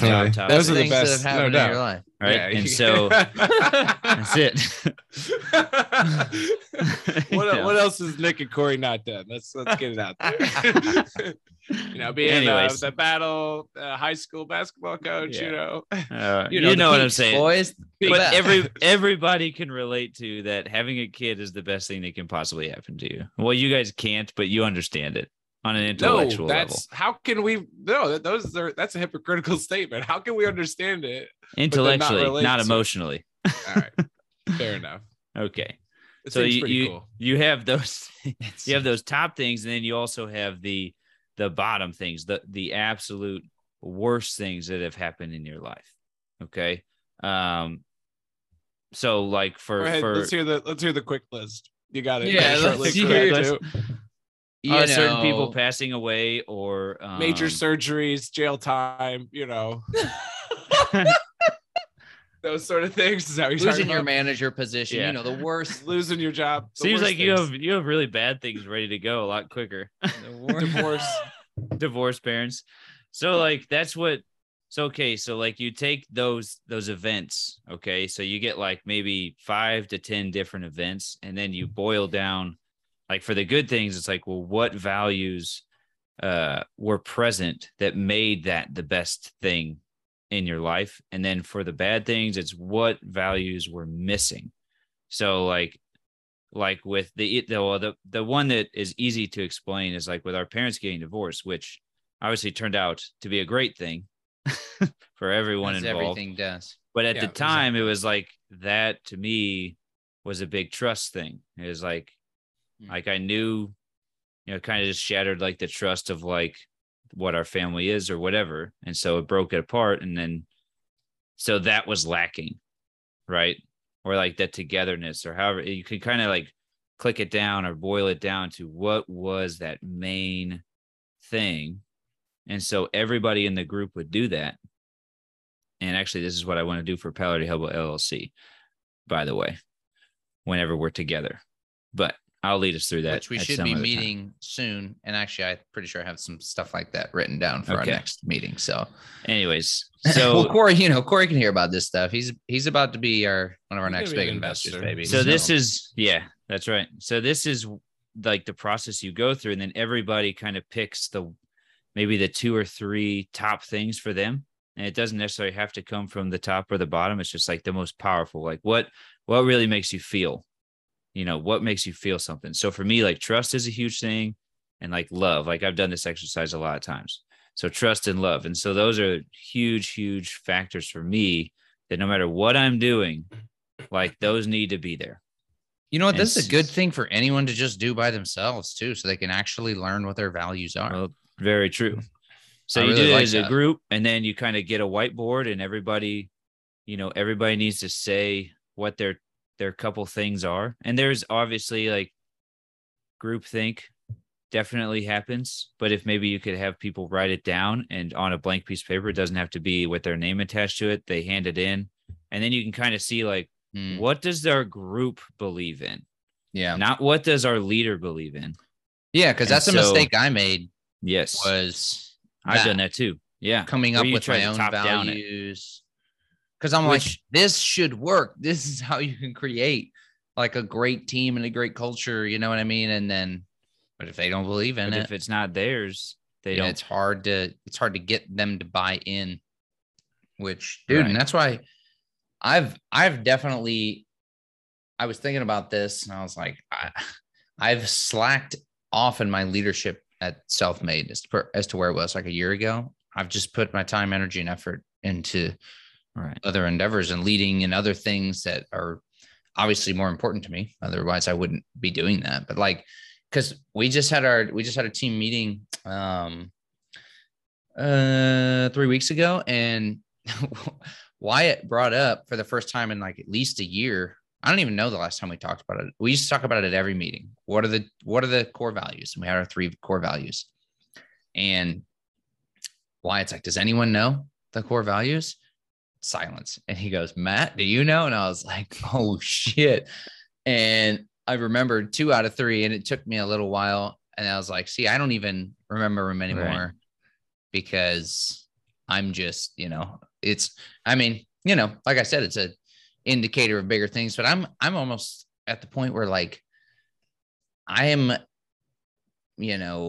more interested in synergy with people that vibe with me already and growing with that versus like trying to mold large amounts of people.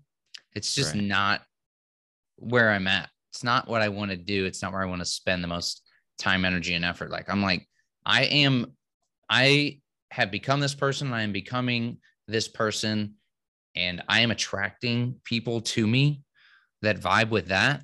And it's so much just easier. And it's so much easier and better to just be able to work with that and create that synergy.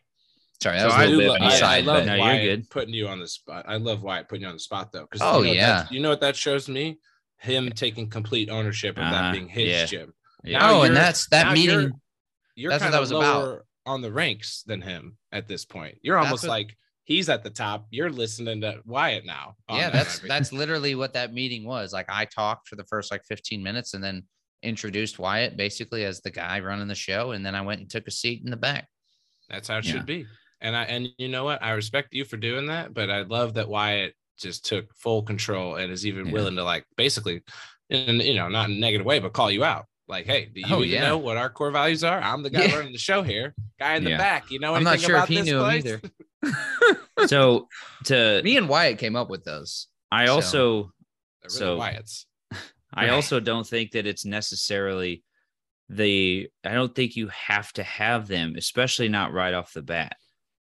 So another big piece of that is like, so with Battle, we have not done that exercise yet because I knew coming in that it was going to be more important to build the trust and for the guys and the coaches, for us to all just kind of gel naturally without forcing anything on them that is a little bit unorthodox. It's not easy to talk about the worst things that have ever happened to you, right? It's with somebody you don't even really know.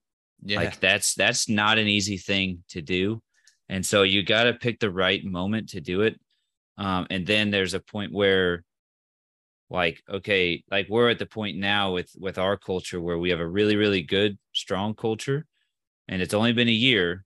It's like, okay, we're at the point now where it's getting to be about the time. I'm probably going to do it in the next 2 months, probably before our first game, where I'm like, now let's really align here. And now once we decide on what our values are as a program, not me, what I think the values should be. It's like once we decide that as a program, because we trust each other and we're all going to commit to these 2 or 3 values. Now going forward, we can make decisions based on those values. So now if like, let's say trust is one of our core values, well, if you do something that's dishonest, then you're out or there's major consequence. You know what I'm saying? So that it helps you define, and then it helps everybody kind of understand like, this is what's important here. And this is what's important to coach. It's like, this is what we're about. And so it's just a way to unify and like strengthen those bonds. So I'm a huge believer in it, but I think timing is a huge, huge factor, and making sure that your team is ready for that. Because if everybody's at a stage 2, right, where they're like, my life sucks, I don't even want to be around here. You start trying to throw values at people. They're like, what is this idiot talking about? Right. Like, I just want to hoop, or I just want to come in, do my job, collect my check, and go drink some beer. Mm-hmm. You know what I'm saying? So you got to be on that verge of like, most people are ready to work together, or they are. Like, you're right in that area. And it's like, then you can come together and it can be real. So I think timing and knowing that timing is a really big deal. It's a great point. I really like that exercise. I actually wrote it down, and I'm going to try it out with myself and see what I can come up with my core values.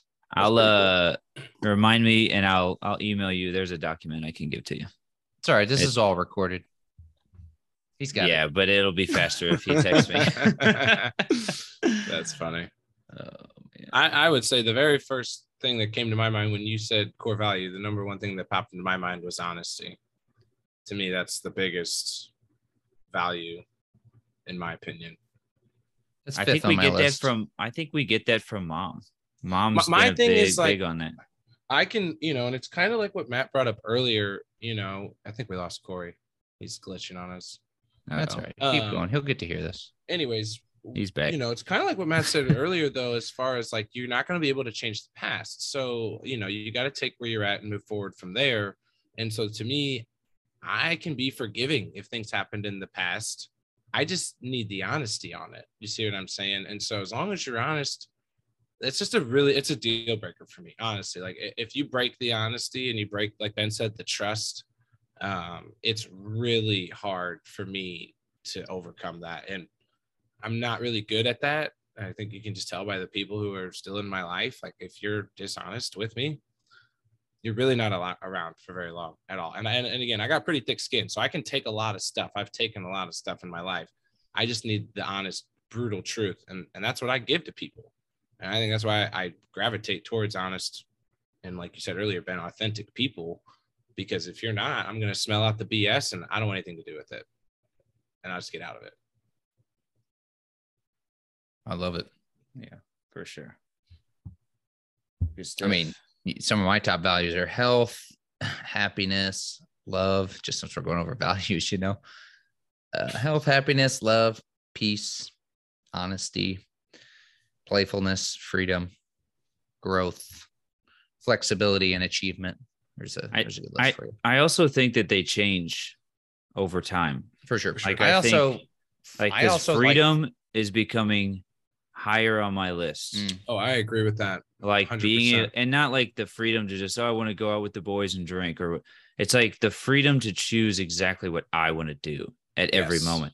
And I think a lot of that's because of well, Matt, the way that your life has changed in the last, 5 years, and seeing it. And then also like a lot of the friends that have kind of come in, and the people that, I mean, a lot of Matt's friends are like, they live that same lifestyle. It's real. And now. like seeing it is like, okay, and then I think about like, okay, how many times am I doing something that I don't really want to do? And so like, I never used to think about that, because I was like, well, this is just what you do. Like you go to work, whatever, you have to do it. Like now I'm like, well, that's not true. Like there's a different way to go about this. And I want the freedom for like, not only me, but like Sean as well. Like I want to open that up to where you want to go and work 16 hours a day. Like if Sean wants to do that, I want that for her, but I want her to want that. Right. Not because she feels like she has to do it. Right. Like freedom is really creeping up on that list. I mean, it's maybe every day it passes something else up. Like, and it's something I didn't used to think about, but now I'm just like, dude, it's you're brainwashed. A huge priority. From as a kid, you're told when you have to go to bed. You're told when it's time to go to the store. You're told when it's time to take a nap. You're told when it's time to eat. And then schooling is all just conditioning on you doing stuff that you don't want to do. And then it's hard to break that mold, you know, and then you are, you know, and like Jack, you know, like Joe talks about, you know, your body just becomes conditioned to that. I mean, that becomes your life. So it is hard to overcome that. But I think, Ben, to your point, I mean, for us, it's real now. I have seen it. I've touched it. I've smelt it. I've felt it. Like I haven't smelled it, but I've done the rest of it. It's hilarious. You can almost smell it though. And I've got more respect for these guys than anybody. What are you guys? Sorry. Go ahead. I'm gonna have to pay. We're just saying Ben's got to. Yeah, Ben's just got to believe. And then I got to believe that I can smell it. Then I'll smell it. Right. I don't believe enough though. I don't care. No. So, but anyway, Nick's covered. Yeah, sorry, Nick. In something. Got to get it out now. We'll let him do that. You see, the podcast listeners now they're just like, man, Nick got a bad rap for talking over these guys. You know, these guys. Is that what they're saying? Yeah, I could hear them. All the Pallardy Cory, podcasters. Is that what you're saying?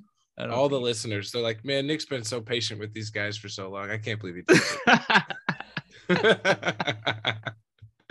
But anyway, the freedom that you're covered in, you can. No, it's just, and like Ben said, it's real now, and it's not like, you know, when you're growing up, it's not the internet, it's not TV, it's not the movies. Like, this is really your life. This is really Sumner's life. This is really Zach's life. Like, this is what you guys really do. This is why it's life. Why it went golfing. I guarantee you probably played 36 holes today. You know what I mean? And runs a gym. So it's just real now. And that, Ben, is why our impatience with it is running. Yeah. And again, I've got more respect for these dudes than anybody. Trust me.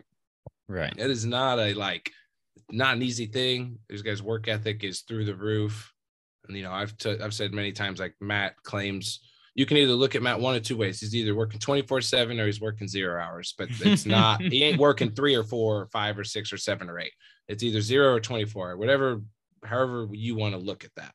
Okay. Yep. But it is real, and like, it is possible. And Ben, me and you just have to keep going and break the mold. Like, we have to change the way our minds and bodies are conditioned, is what it comes down to. Well, and I think too, it doesn't necessarily mean, like, freedom for me, like, would be getting away from the things I don't want to do. But like, you know, thinking about Cory, it's like he's doing a job that he's clearly passionate about. Oh yeah. So to me, that's freedom, because like every day you get to wake up and do something that you're passionate about, that you're growing. It doesn't mean like you have to work for yourself. No. You know, like for me, like whenever I have the freedom, like I'm going to choose to spend a lot of that time coaching basketball. Oh yeah. Like, and I still will technically have a boss, you know, like an AD or whatever, but that's what I'll choose to do. And it's not like I'm just going to go and sit on the beach and do nothing, you know. And I've even thought about that. And I think I've said this, I don't know if I've said this on the podcast now, but I think about like, okay, if I had all the money in the world, where would I live? What would I do? It's like, well, I would love to live at the lake, but there ain't no hoopers at the lake. I'm not winning a state title at the lake. So guess what? I'm probably not going to move down there. Because I want to. Well, you proved that because you were at the lake and you were a head coach at the lake, and then you chose not to be. So yeah, true. Yeah. So like, but I think like having passion, in your life, and then having the freedom to pursue it to the fullest extent. That's what I'm looking for, not necessarily just a bunch of days off. I think that goes because I get irritated in the summer, teaching. It's like, because I know I'm like not doing anything, like I'm not being productive. So it's like, it's not just that. It's not just like time off. You know what I'm saying? It's the freedom to pursue what you're passionate about. I think it goes back to what you were talking about earlier with success and defining what success is. And as long as you're chasing your success, and like what Earl Nightingale says, like success is just doing what you want to do, like setting out to be what you want to be. So that could be being a mother, being a salesman, being a CEO, being self-employed. It could mean working 80 hours a week for somebody else if that's what you genuinely love to do. So I think you're right, though. Maybe we're using freedom in the wrong terminology. I just wanted to clear it up. Yeah. I think it's really, we want to be thinking that 24/7, I am attacking my goals and I am being successful in my pursuit of my goals at all times without anything. It doesn't mean there's not going to be challenges. It doesn't mean there's not going to be obstacles. It doesn't mean life's going to be easy when we're talking about freedom or chasing success. It's just, you want to be on that trajectory, not doing things that you just point blank, no, like, I don't want to do this. And this isn't actually helping me get to where I want to go. Right. So that list of values I just rattled off is something I created one of the times I read Awaken the Giant Within. And there's also like, he talks about setting yourself up to win, essentially. So it's just a good reminder to like realize the freedom you have. Because I have like in here, I feel like, for instance, like I said, my top value is health. And I feel healthy anytime I get enough sleep. And anytime I eat the healthier option, anytime I exercise, anytime I get in the hot tub, anytime I get a massage, anytime I stretch. And for instance, like on the freedom thing, I feel freedom anytime I do what I want to do. Anytime I leave work, you can literally just say, anytime you leave work, that's, you feel freedom at that point. Or anytime I play golf, anytime I stay home all day. These are just some of the things I've written down just as an example to be like, hey, you're hitting your value. So feel good about it. Now you don't want to obviously reach contentment with that, but you also don't want to be miserable. So what about you, Cory? Have you thought about your own personal values and kind of thought about that at all? Well, as you were talking about, what I'm doing now, I'm passionate about, that was something that resonated with me. When I was in my previous jobs, I was doing everything I could. I was good at it. I liked it. But as you can tell, my core values changed. My life kind of changed, and things that weren't important to me before were important to me now. And I had to make a decision, and I'm like, you know what? These values are more important than my career that I built up so far. And I'm going to take a big risk or a big chance or a big change in my life and completely switch entire industries to strive more towards my goals, a little bit more freedom, a little bit more things that I want to grow on. And that's kind of like, that really resonated with me because like what you said, they change, they do. Yeah. And I'm living proof that it did change. And I'm so happy that I did that and made the change, because now I'm striving closer to my core values and they're closer at hand, That's awesome. It takes risk. I mean, that's a lot of risk to switch out of a job that you do well. And and at Amazon, I mean, management in Amazon, there's not a more secure job in America or in the world right now. Right. I mean, exactly. Sorry, go ahead, man. But no, I mean, I totally agree with that. But I was just going to say, like, another thing that I learned from Tony and Awaken the Giant Within with regards to the values is, like, you can choose your values too. You can set them up, and then you can adjust your actions accordingly until they truly become what it is that you actually want. You know what I mean? Mm-hmm. And like, I've said this many, many times. I'm sure I've said it on the podcast, where a few years ago, I officially made health my top value.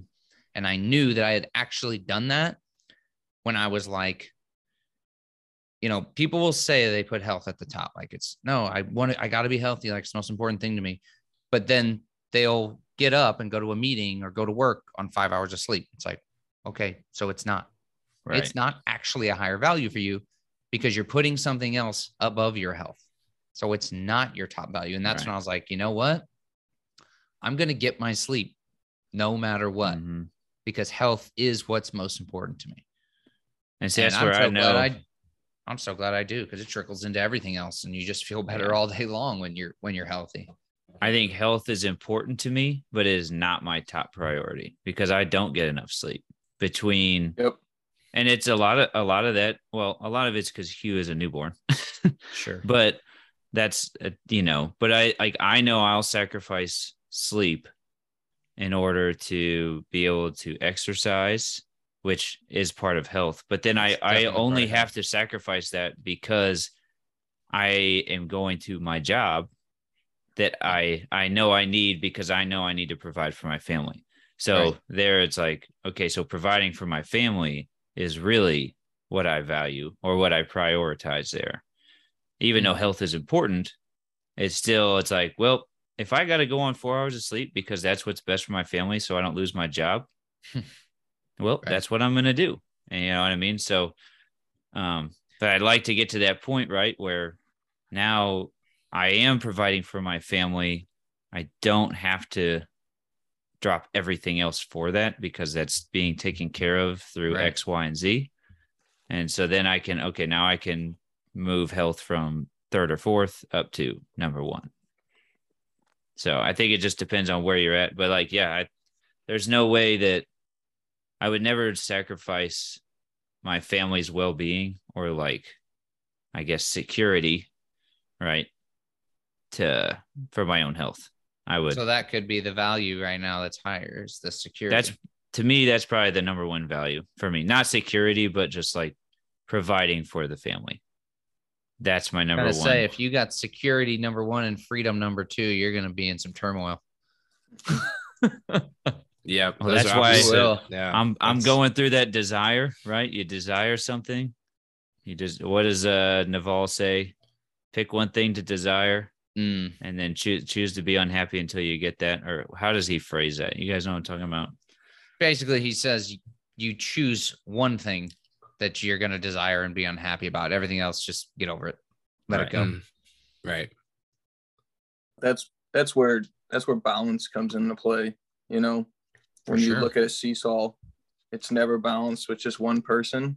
It's never balanced with just one focus. It's never balanced with just one thought. Everything. Is this out of your latest book? My goodness. That was written down. Tell me that was written down. He's reading it right out of his book right now. All right. He's writing it down as he says it. It's so good. He writes his own things down. Going into his book. You know what I'm saying? It takes more than one thing to achieve balance. It takes your friends. It takes your family. It takes your thought process. It takes your schedule. It takes your focus. What do you plan on focusing on? It takes your core values. It takes everything all together to be able to balance it out. There's going to be different levels and different heights of it, but you have to figure out how to balance that out. And it's not just going to be by yourself. It's not just going to be on just one focus at a time. That's what I've been really working on with myself in my life, is to achieve the most balance I can. Yeah, you set priorities where it's at, but then you got to realize the smaller things too, that those are going to affect your balance. I can either sway it higher or lower to one end of the spectrum. So there's always trade-offs. Yeah, too. Exactly. There's always trade-offs. And that's just the reality of it. Yeah. That's with everything. Ben, we know you're not going to be providing for your family from X, Y, and Z. It's going to be Pallardy Hubble LLC. Let's just get the facts out there. I love that. You know what I mean? Yeah. So, no, I know, and I'm excited about that. But it's that's where it just made talking through it. You know how I am. I like to talk through things and I figure it out.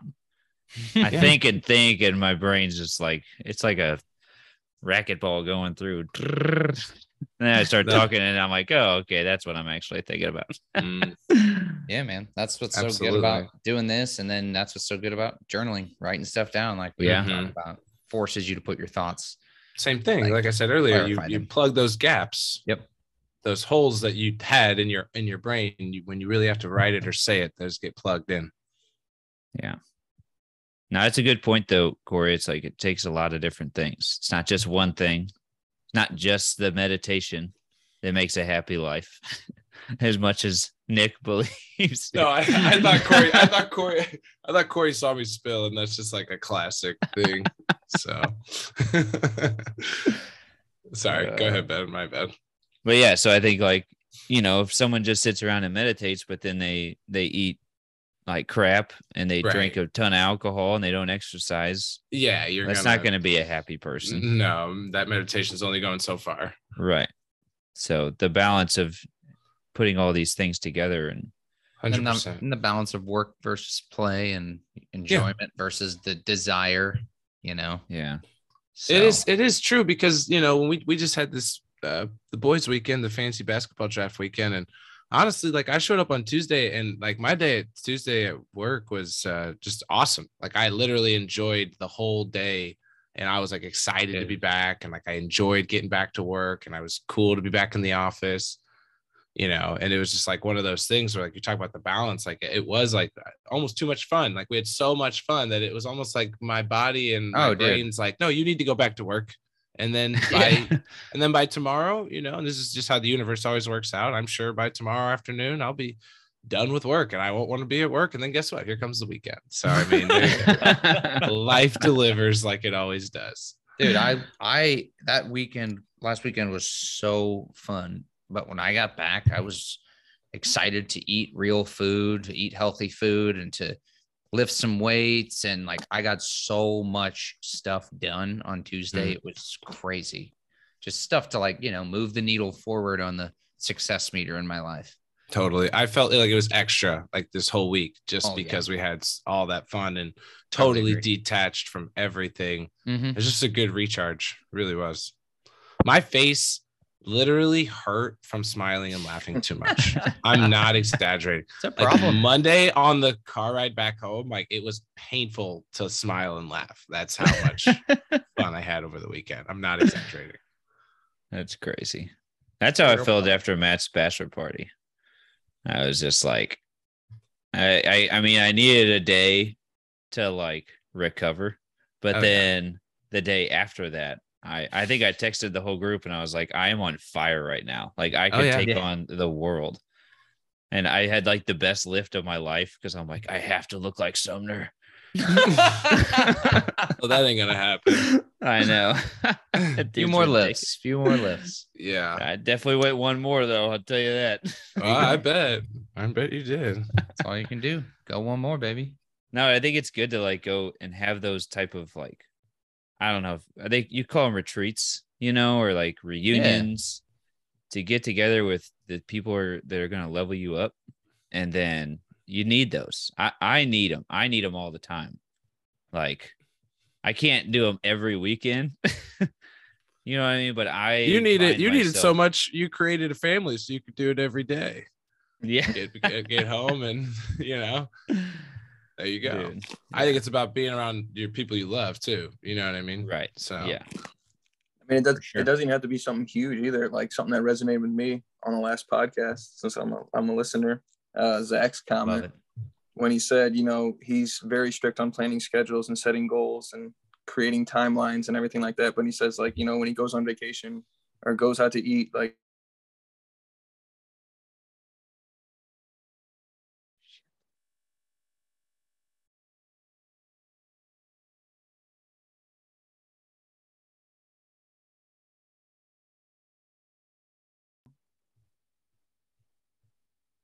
Whoa.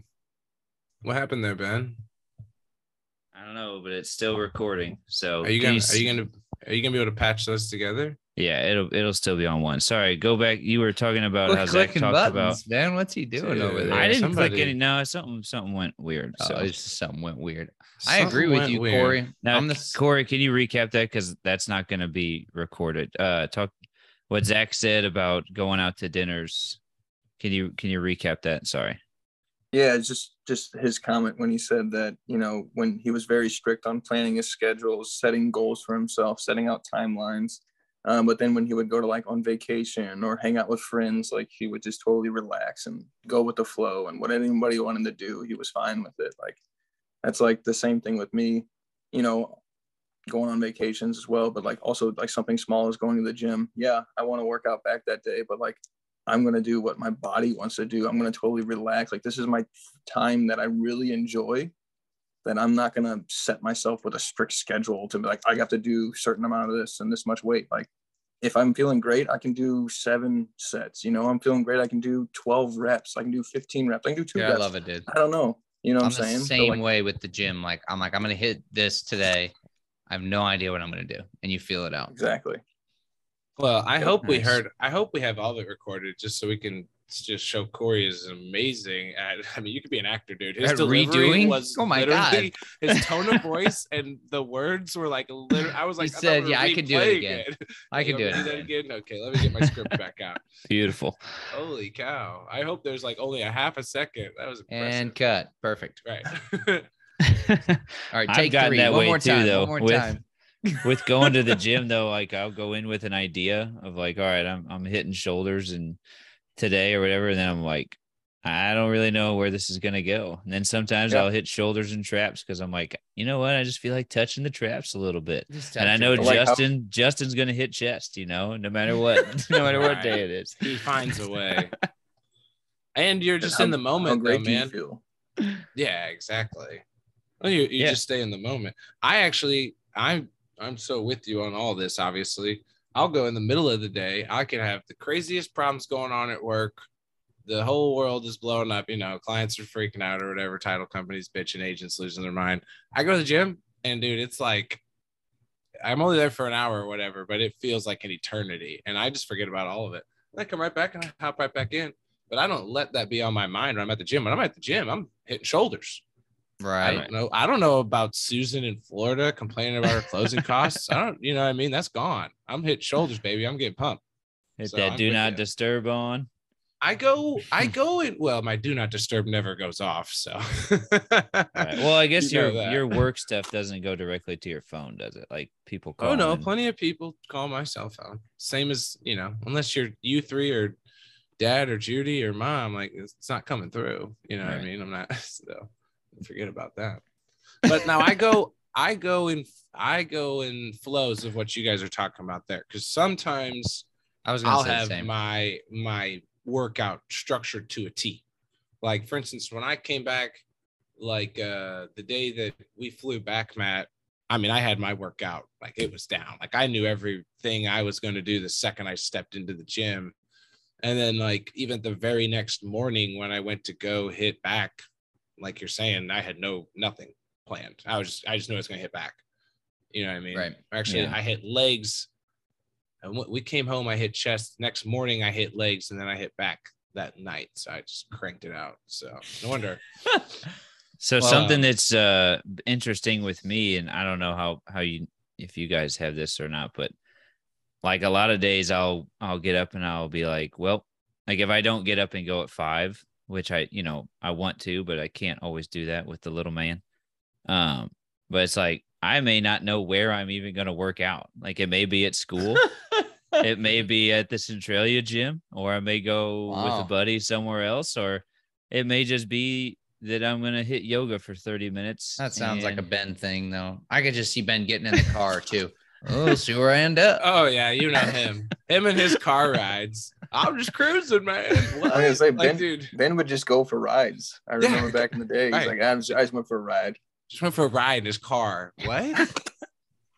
I love doing that. It's wild, dude. I can tell you. One of my favorite things I've in never the world done is just that. to get in the car and be and I think about it all the time when I'm going somewhere. I'm man, I wish I could just drive. And just and just not know where I'm doing going. it while he's in the car. Even. I do, or like I really want to take a right here. Right. No, I've done real. where what's down that road? I'll be driving to work and I'll like, if I have time, I'll just like intentionally just drive right past work and just keep driving and just figure it out. Dude, Wow. you're crazy. I love it. Like I could get up in the morning tomorrow and just get in the car and then figure it out. And I'd have a great day. That's why he wants that freedom. That's why he's pushing for the freedom. Yeah, he's right trying to there. get- Seriously. I take that back, Ben. So I've done it once. Right after I bought my Mustang. That was the only there you time I go. just got in my car and was like, I'm gonna just drive around. This is gonna be fun. That was literally. Then me and Jeremy got in it and we just drove around for like 2 hours and I came back. That was it. See, I'd rather just drive around than drive to somewhere. Well, I mean, I would agree with that, but I guess I don't really have much experience in that either. It's a whole so. different kind of driving, I guess, isn't it? You know, But Mia Nick, wants to how- do it too. She's like, keep driving. I don't want to get out of the car yet. So I take another lap and we'll just drive passing around town. down. Ben's passing Apple it down doesn't to fall his far children. from the tree. Yeah, We're jamming out, we're listening to Disney music and it's just, let's get it. Let's just drive. Windows down, Nick, enjoy though, life. Nick, how fun was it to cruise around in the Miata back in the day, though? Oh, dude. Oh, yeah. I love when Cory's around. It's always the best. I get to remember so much of my life. it's like that I forgot I don't. had that car. That was a fun car. I actually did like that car because To it be was honest- almost like a motorcycle, but I was Mhm. felt safer. I was like, and I was cruising in that thing. Yeah, our heads were So like sticking little. above the Oh, yeah. windshield. No, we way too big. When I got out of that car, people were always like, "What? What is that? What is happening? Why It's is a that guy clown in car? there?" Yeah, almost like it shrunk when I stepped out. Like Right. got smaller. One of my favorite cars to be in was Wriggler's Mustang, because we would do that. We would put the top down. It'd be 40 degrees outside, and Oh yeah, me and him would just play music and drive because he liked to do the same thing. We would be hanging out playing video games. He goes, "You just want to go on a ride?" I'm like, "Yeah, let's go." And we would just drive around for like 2 hours and just talk and listen to music. I awesome. could see you guys doing that. I could Well, see heck you yeah. two do. Wriggler's We the had a kind great of time. guy who would. Me do and that. Wriggler really, we had a lot in common. You guys should just still be friends. You can do it. Like, look at Cory Yeah, on the we podcast here. I Yeah, know. we should be friends, but we don't really like. Maybe each other they that don't have much. as much in common anymore as they used Well, to. we fell out because McGee was such a dick, and I Why just would didn't, you let somebody else ruin because he your was always around Wriggler, and so I was like, well, I mean, it's not like I avoided Wriggler. It was just like I don't really want to hang out with McGee, so I'm going to go do something else. That's what it became, and then I once I was in college, I had other friends, and I was like, I'm all right. Like if McGee's going to be there, I'm not going out of my way to just go hang out with this dick. So that was it. That's Basically- I mean, that's why I don't hang out with Wriggler. If it was just me and him, we'd still be Well, tight. I'm sure they're not still. Are they roommates or something? Or is I don't it know. still like that? No, probably not. But I don't know. He's We got other just haven't friends now. talked. We haven't talked in a It's all right. long time. You're it's right. all good. I'm good. I got you covered. Look, I'll bring yeah, Cory I'm just around. friends with you guys as friends now. Yeah, no, that works out better. We got the good ones. Yeah, it's good. For real. You always No, I have. know. Matt has not always had the good ones, but you've always I've always liked your group. We're 20 years in, baby. It's not stopping anytime soon. I can promise you that. You know what's funny though is I'm finding myself the further we go into this, I feel like we're progressing a lot. And like it's really cool to see, because obviously I don't talk to Cory, as much as you do, you guys, and like, but it's cool to see like how much Cory is like progressed and advanced. And I thought the same thing with Frazier. Mm-hmm. And just like, because I don't talk to those, I don't talk to them every day or whatever, but it's just really cool to see like we're all leveling up. And I'm starting to see that some of my friends from college, they're way more into getting hammered like 3 or 4 nights a week. And they're just kind of stuck in who they are and they bitch about this and that. And I'm like, I'm kind of moving past you. You know, it's like I'm kind of just, that was a chapter. That was a fun chapter. But, you know, if you're not going to continue to grow and continue to push me, like I need people around me that are going to push me. So it's just cool to see. They wouldn't be around still if they weren't leveling up. And that's why a lot of my friends is just like, I'm cool with them. They call, I'll talk to them. Yeah, but like most of that CMU group is they want to party. That's what they want to do. But and Kevin O'Keefe is like the only one that's kind of like, he's trying to level up. Just to defend them. That's what they've always done. Right. But even before CMU too. And that's just who they are. It's, you know, I don't want to knock them in any way, but I mean, me and Cory have definitely shedded, you know, some friends throughout the years. If you're not going to keep up, you're going to stick around. Well, and I agree. That's how some people just are. But to me, that was a chapter. Yeah. And it was a chapter for you. But I mean, Cory's never been that guy ever. Cory's always been this guy, like steadily trying to improve, progress. Like, you know, I mean, he never got, you know, went through a phase of, I mean, we drank in college and stuff, but high school, me and Cory never did anything. We never did any drugs. Yeah. We never drank any alcohol. We never went to any parties. And I think that's what made us click right off the bat. Like we were both into the same stuff. And then, you know, if Cory got into something, I got into it. That's just how it worked. Vice versa. Yeah.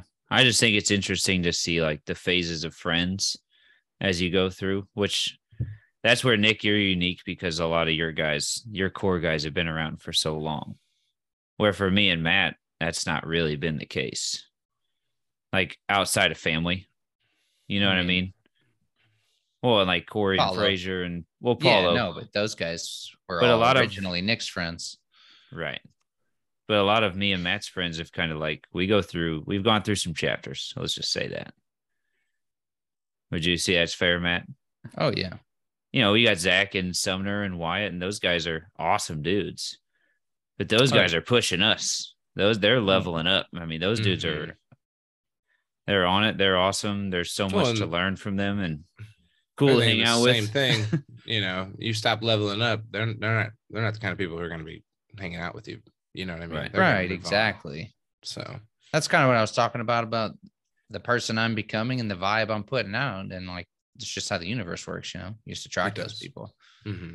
And then people that aren't doing that stuff and like keeping up with us, like you said, nothing against them. We're just probably not going to be hanging out with them.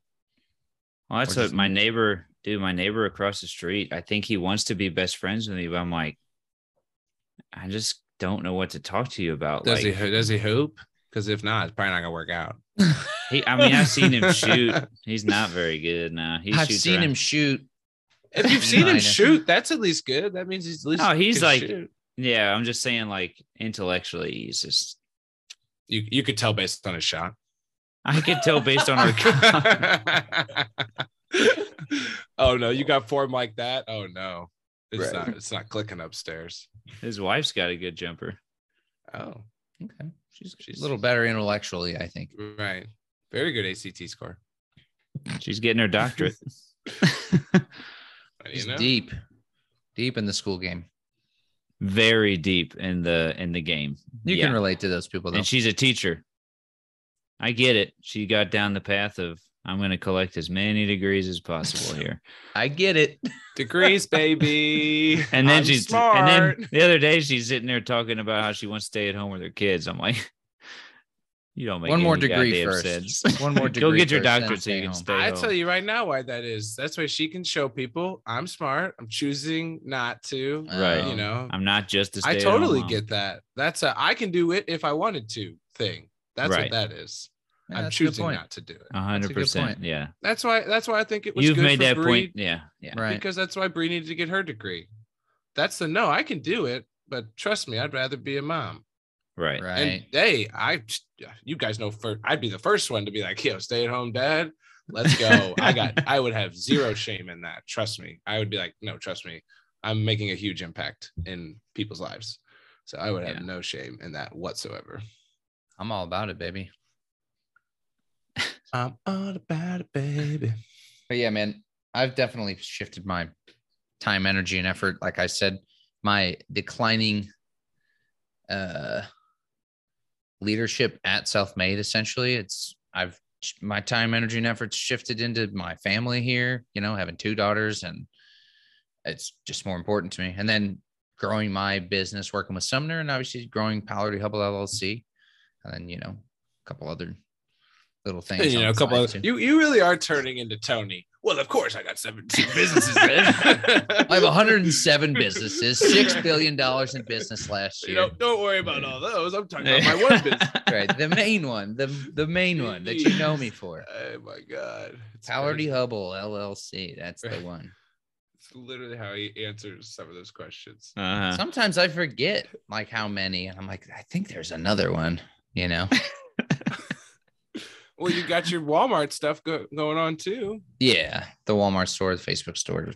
Yeah, I own Walmart. I own Facebook. I own Amazon. Oh, it's hilarious. But that's about it. So, okay. He's buying the Suns next week. Yeah. They're up for sale, baby. And when he says the Suns, he's talking about the stars in the universe. Definitely not the Phoenix Suns. You buy them, and I'll come coach for you. Oh, I like it. I'm not quite there financially yet. We'll see how much Cory invests. Yeah, Cory's going to push us over the top. We're all going to own the Suns after Cory's. Then we might. That might be our next investment. The Suns instead of some more land. Who knows what this guy's packing? Matt, we'd probably lose money on the Suns. Matt's just got money moving in different directions. Cory's actually just a wealthy man as is currently. Oh yeah, I'm sure Cory's got the highest net worth on this podcast right now. No doubt. His plus minus is crazy. It's consistency, we won't make you baby. Say it. It's plus minus. When he's on the court, things are happening. Oh yeah, right. For real though, that's the truth too. I actually wanted to ask you. Help side defense is off the charts. Circle back to the beginning of your leadership thing, Cory. Did you start as a manager at Target? Yes. Really? And that was straight out of college? So I started as a team leader. Within 6 months, I got promoted to a senior team leader. With 6 months after that, I got promoted to executive team leader. Oh shit! So nice. So they hired me pretty much because I had a college degree, but they didn't trust because I was so young in my experience. Right. And it took them very quickly to realize I knew what I was doing. I was going to work harder than anybody else, and progressively kept on getting promotions. Nice. Damn. Good stuff, baby. Okay. Well, just had that. I wrote that down when you were talking earlier, and I just wanted to bring it back up real quick. So, yeah, I mean, I guess we didn't get too deep into organization, but apparently we had 2.5 hours worth of content on leadership and balance. So that was good to talk about balance. That's something we haven't really talked. No, I agree. About, it was great idea, Cory. That was awesome. All right, should we do closing thoughts? I think so. All right, Cory, you know the deal. Go ahead and take us home. Adios, amigos. Yeah, that's amazing. But so my closing thoughts. You guys have been huge part of my life for, like what Nick said, 20 plus years. I consider you guys pretty much my brothers that I've never had. As you guys know, I have 2 older sisters. I've never had a brother in my life, so you guys are definitely considered my 3 brothers that I've never had. So you guys are definitely gonna be a part of my life forever. Keep on, trying to outperform each other. Competition every single year, trying to get bigger in the gym. Nick, whenever you want, we can try out the throwing contest again. I'm always ready for a bicep contest. God, I love it. But no, I really appreciate you guys having me on this podcast. It's really fun to listen to it every time. Every time you guys make a podcast, just realize that I'm listening to it while I'm stretching at the gym every single day. It's fun. No, it lets me question things about my life. Lets me think about things a little bit deeper, get a little bit different thinking, train of thought, and everything like that. So It's been really fun. I'm glad I can be on here and kind of talk through things with you guys and bounce some ideas off each other, but I really appreciate it. Yeah, man, it was awesome having you on. Really appreciate you coming on, being a big time listener. And yeah, you're part of the family, man. It's been awesome growing up with you around, and that whole core gang to just such a cool group of guys. But I feel like I learned a lot tonight. I feel like I do every night, but leadership is, I mean, that's something I'm super passionate about. So I love that we talked about it, and you brought like a lot of unique ideas, and and then as we talk through things, and it just helps me learn, help me grow. And so the balance was great as well. Really cool idea to blend those two topics together, because that's something that I think a lot of times gets separated. And I thought we kind of brought it together. So amazing podcast, Cory. Hopefully we can have you on again. Feel like we could just sit here and bullshit for another 2 or 3 hours. So, but yeah, awesome job tonight. This is one of our best. So, loved having you on, man. Yeah, dude, it was awesome. And I was literally thinking, like, we've gone 2.5 hours here, and we didn't even get to all the topics we were going to discuss. So no, we didn't. Yeah, clearly we could have just kept going all night. So, but I mean, I know it's getting close to midnight for you Missouri boys too. So, but yeah, man, it was awesome having you. We'll definitely have you back on. We obviously couldn't even finish what we wanted in 2.5 hours. And yeah, you're obviously one of the brothers. So, loved having you on. And also, if you feel like Cory and like you listen to this and you enjoy it and it helps you and makes you think about your life, share it with somebody. Let them know. Help somebody else out. Share the pod. So, but yeah, Cory, appreciate you, brother. Love you, man. Thanks for coming on. No doubt. I think the 2010 East senior class, they had it right, brother. Because, I mean, we've been best friends since 6th grade, and I just don't see it changing, man. I mean, at 30 years old, there's just no way, I think if you're going to lose a friendship or a relationship like that, like it would have already happened. You know what I mean? I think from here on out, it's just only going to get stronger and deeper and closer. And it was great having you on, brother. I mean, your insight tonight was great. I mean, like Matt said, if you're a listener and you enjoy our podcast, like definitely share it, because these are the kind of people we hang out with. Obviously amazing dude, just all around. So thanks for coming on, man. I don't really have much else to say. I guess, I just want to recap with, like, if you know me, like, this dude is basically in the same breath, the same way that Matt and Ben are. So, I mean, I literally hold you like in that regard as far as like a true brother of mine. I think if you're anybody who knows me, Cory, and like people just knew, like, we've been attached at the hip, basically our whole lives. And it's just been natural. And it's been like, I just never thought anything of it. You know what I mean? You've just been a part of my life, and it's just been that way. And it's just interesting now at 31 to look back and be like, yeah, this guy's been there for everything. He's been through everything with me. And, if I was ever going to write a book on my life, I wouldn't write it. I would just tell somebody, I would just say, go to Cory. He's going to write it. The dude literally knows more about my life than I do. That's actually a fact. So it's pretty remarkable. So anyways, man, in short, we love you. I love you, and appreciate you coming on, brother. And until next time, the Pallardy Podcast is signing off. Adios, amigos.